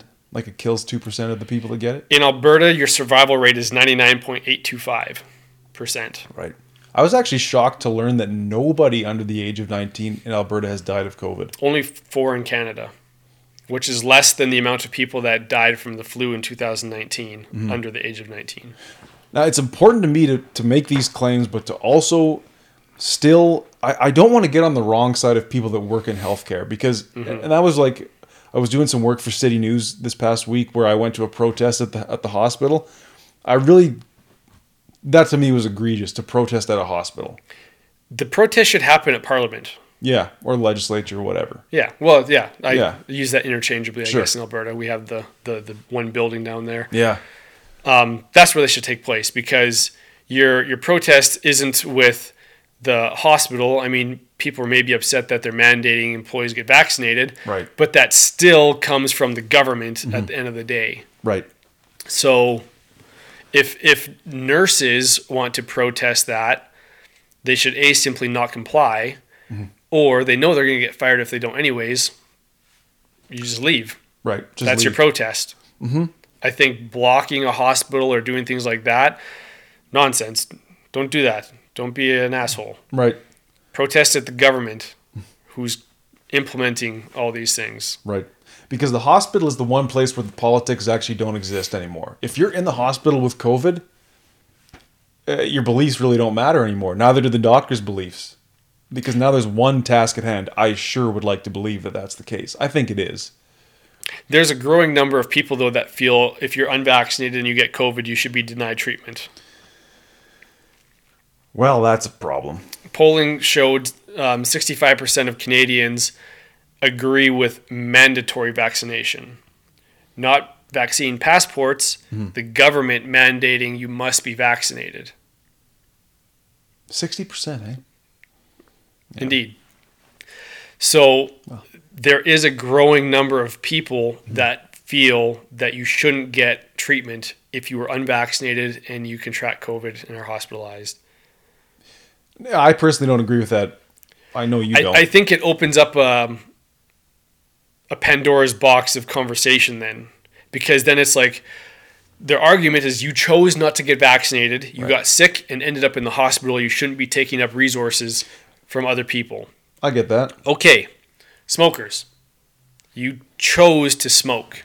Right. You chose to start smoking.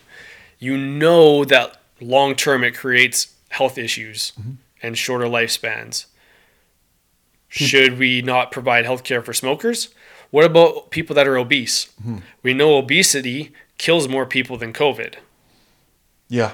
Yeah. Should we deny healthcare to people who are obese, barring people that have like an actual genetic or, a gland issue that causes them to just, they try their hardest, but they just keep retaining weight. I hear you. But people that just through unhealthy lifestyles are obese, should they be denied? Because that's a choice to be that way. Right. You can eat healthier, you can exercise. There's a lot of things you can do to be a healthier individual.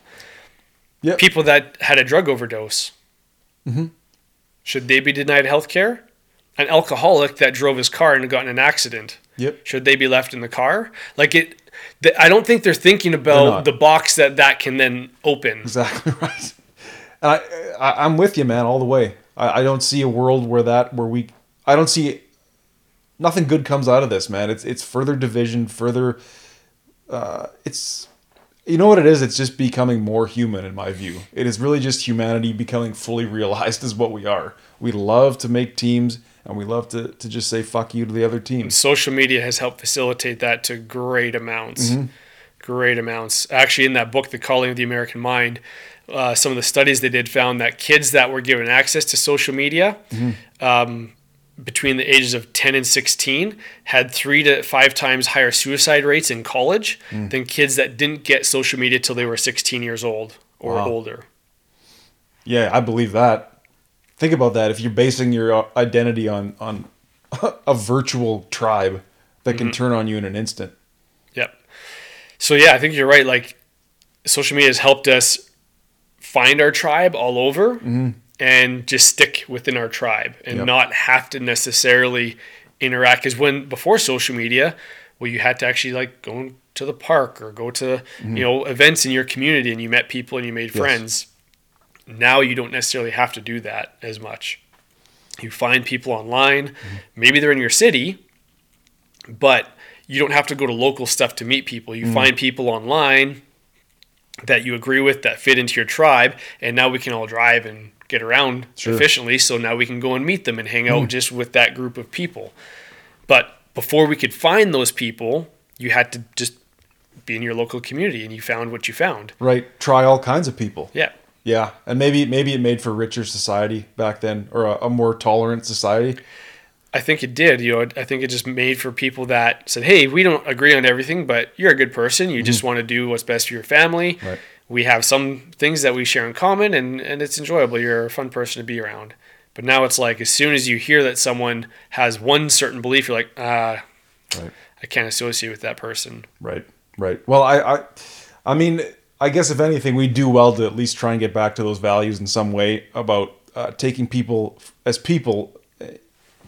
We're a conglomerate of ideas, like I personally, through doing this podcast, have become more, I guess, aware of what my views are and being okay with that. And it's great to talk to people like you who are open, who aren't going too far down any one rabbit hole, and just embrace it for what it is without being too narrow-minded. Yeah. I think I am very rigid when it comes to rights and freedoms and personal liberty. I know that. I know a lot of people aren't going to agree with me on that, but that's probably the one area where I'm the firmest, that and in my faith, right? Okay, sure.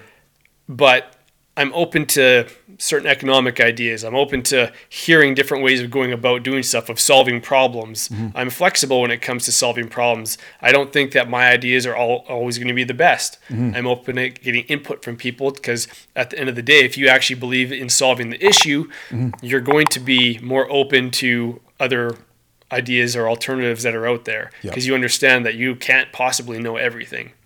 But when it comes to areas of freedom and liberty, I'm pretty hardline on that, because I've read a lot and looked at a lot of history and can see the progression that can take. I want my kids, grandkids, great-grandkids to have a free and opportunity-filled society.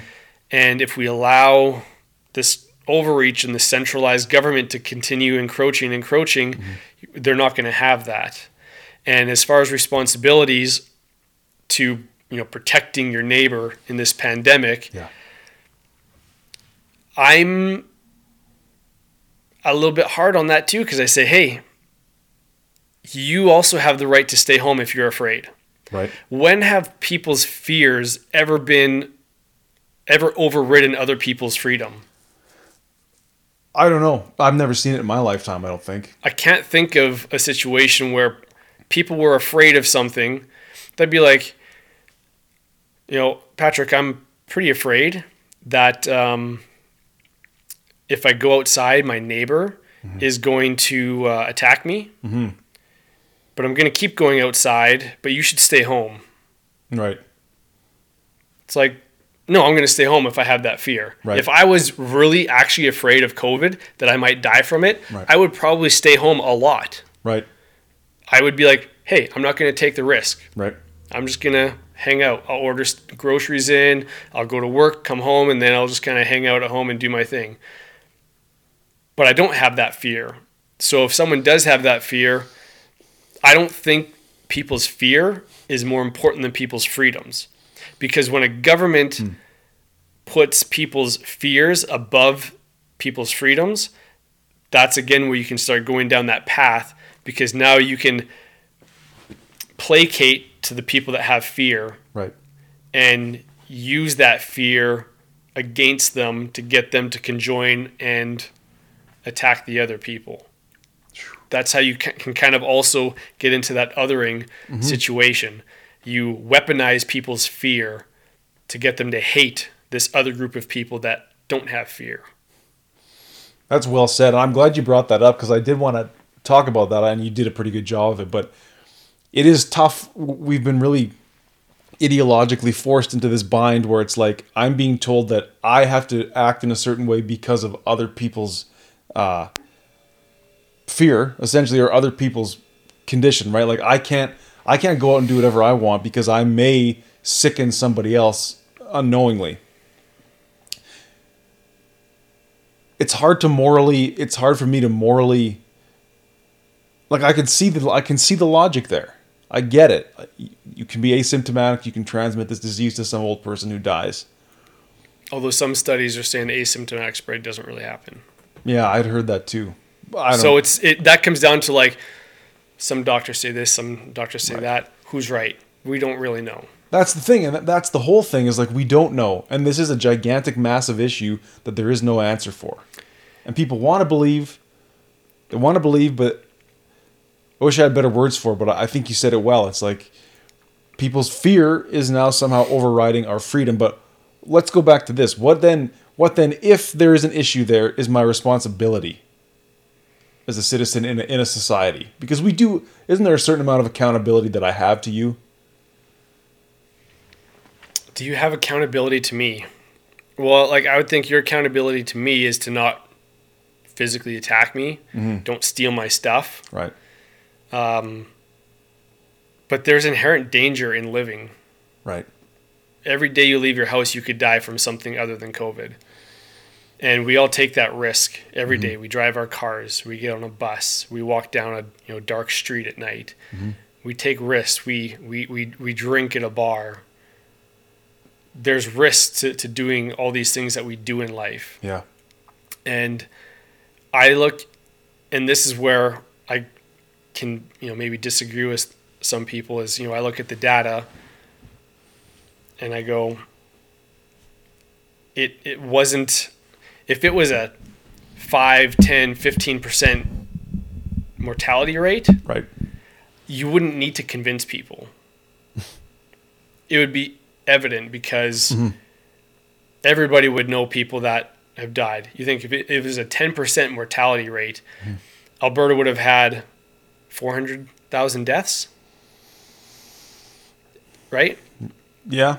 We've had 2,800. Right. So if it was as bad as the media has built it up to be, I don't think you would really need to convince people to do certain things. They would see it and it would be obvious. It'd be like, oh, yeah, I'm not going to go around people because if I catch this, I have a 15% chance of dying or a 10% chance of dying. But when survival rate is 99.825 across all ages, that goes up when you're under 50 and under 40. Right. That goes up even closer to that.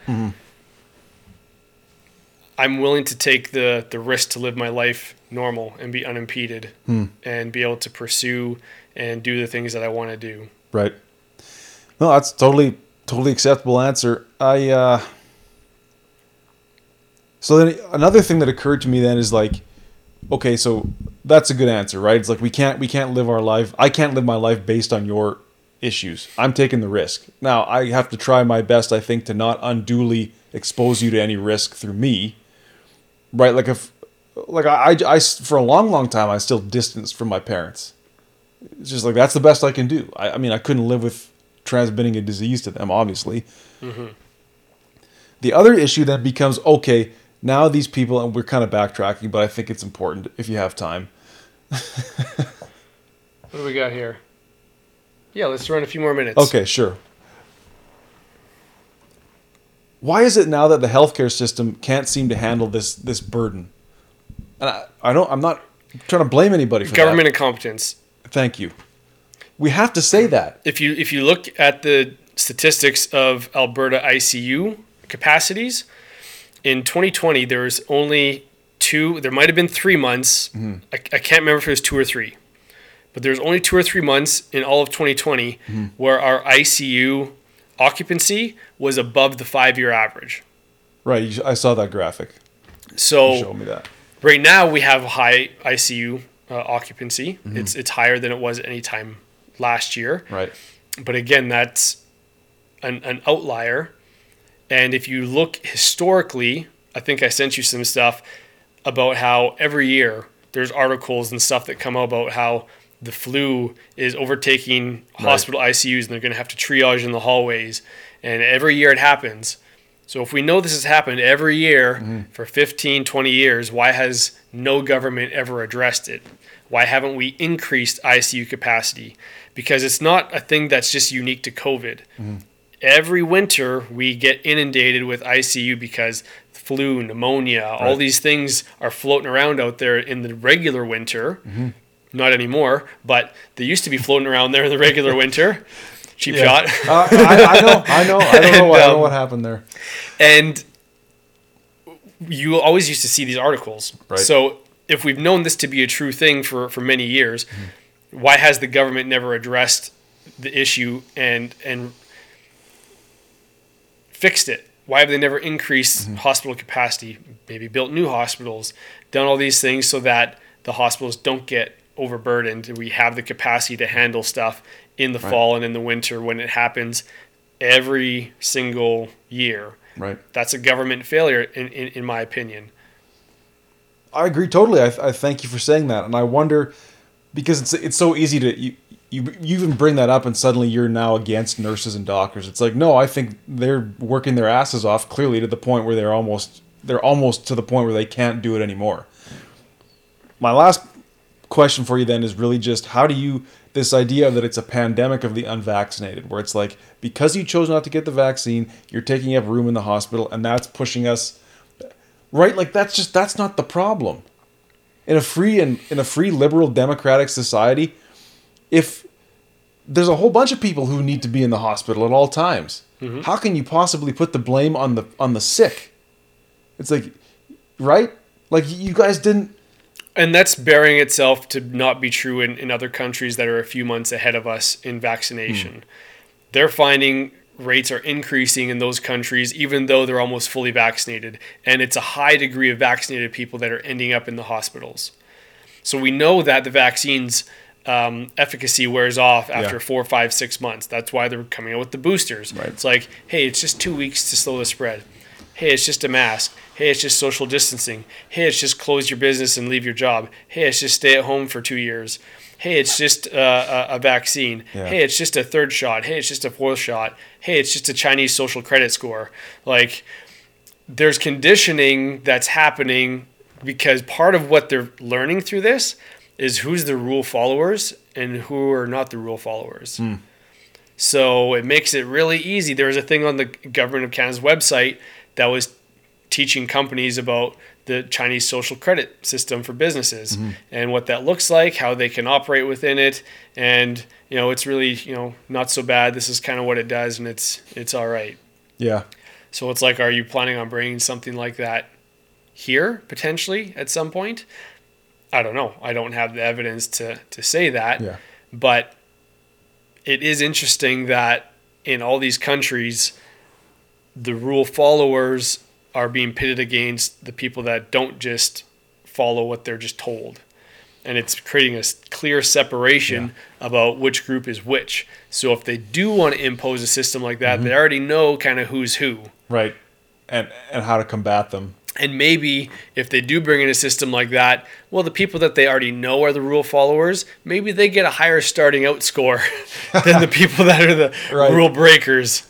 Damn. I hope it doesn't come to that. But if it does, grab your gun, I guess. Like, what do you...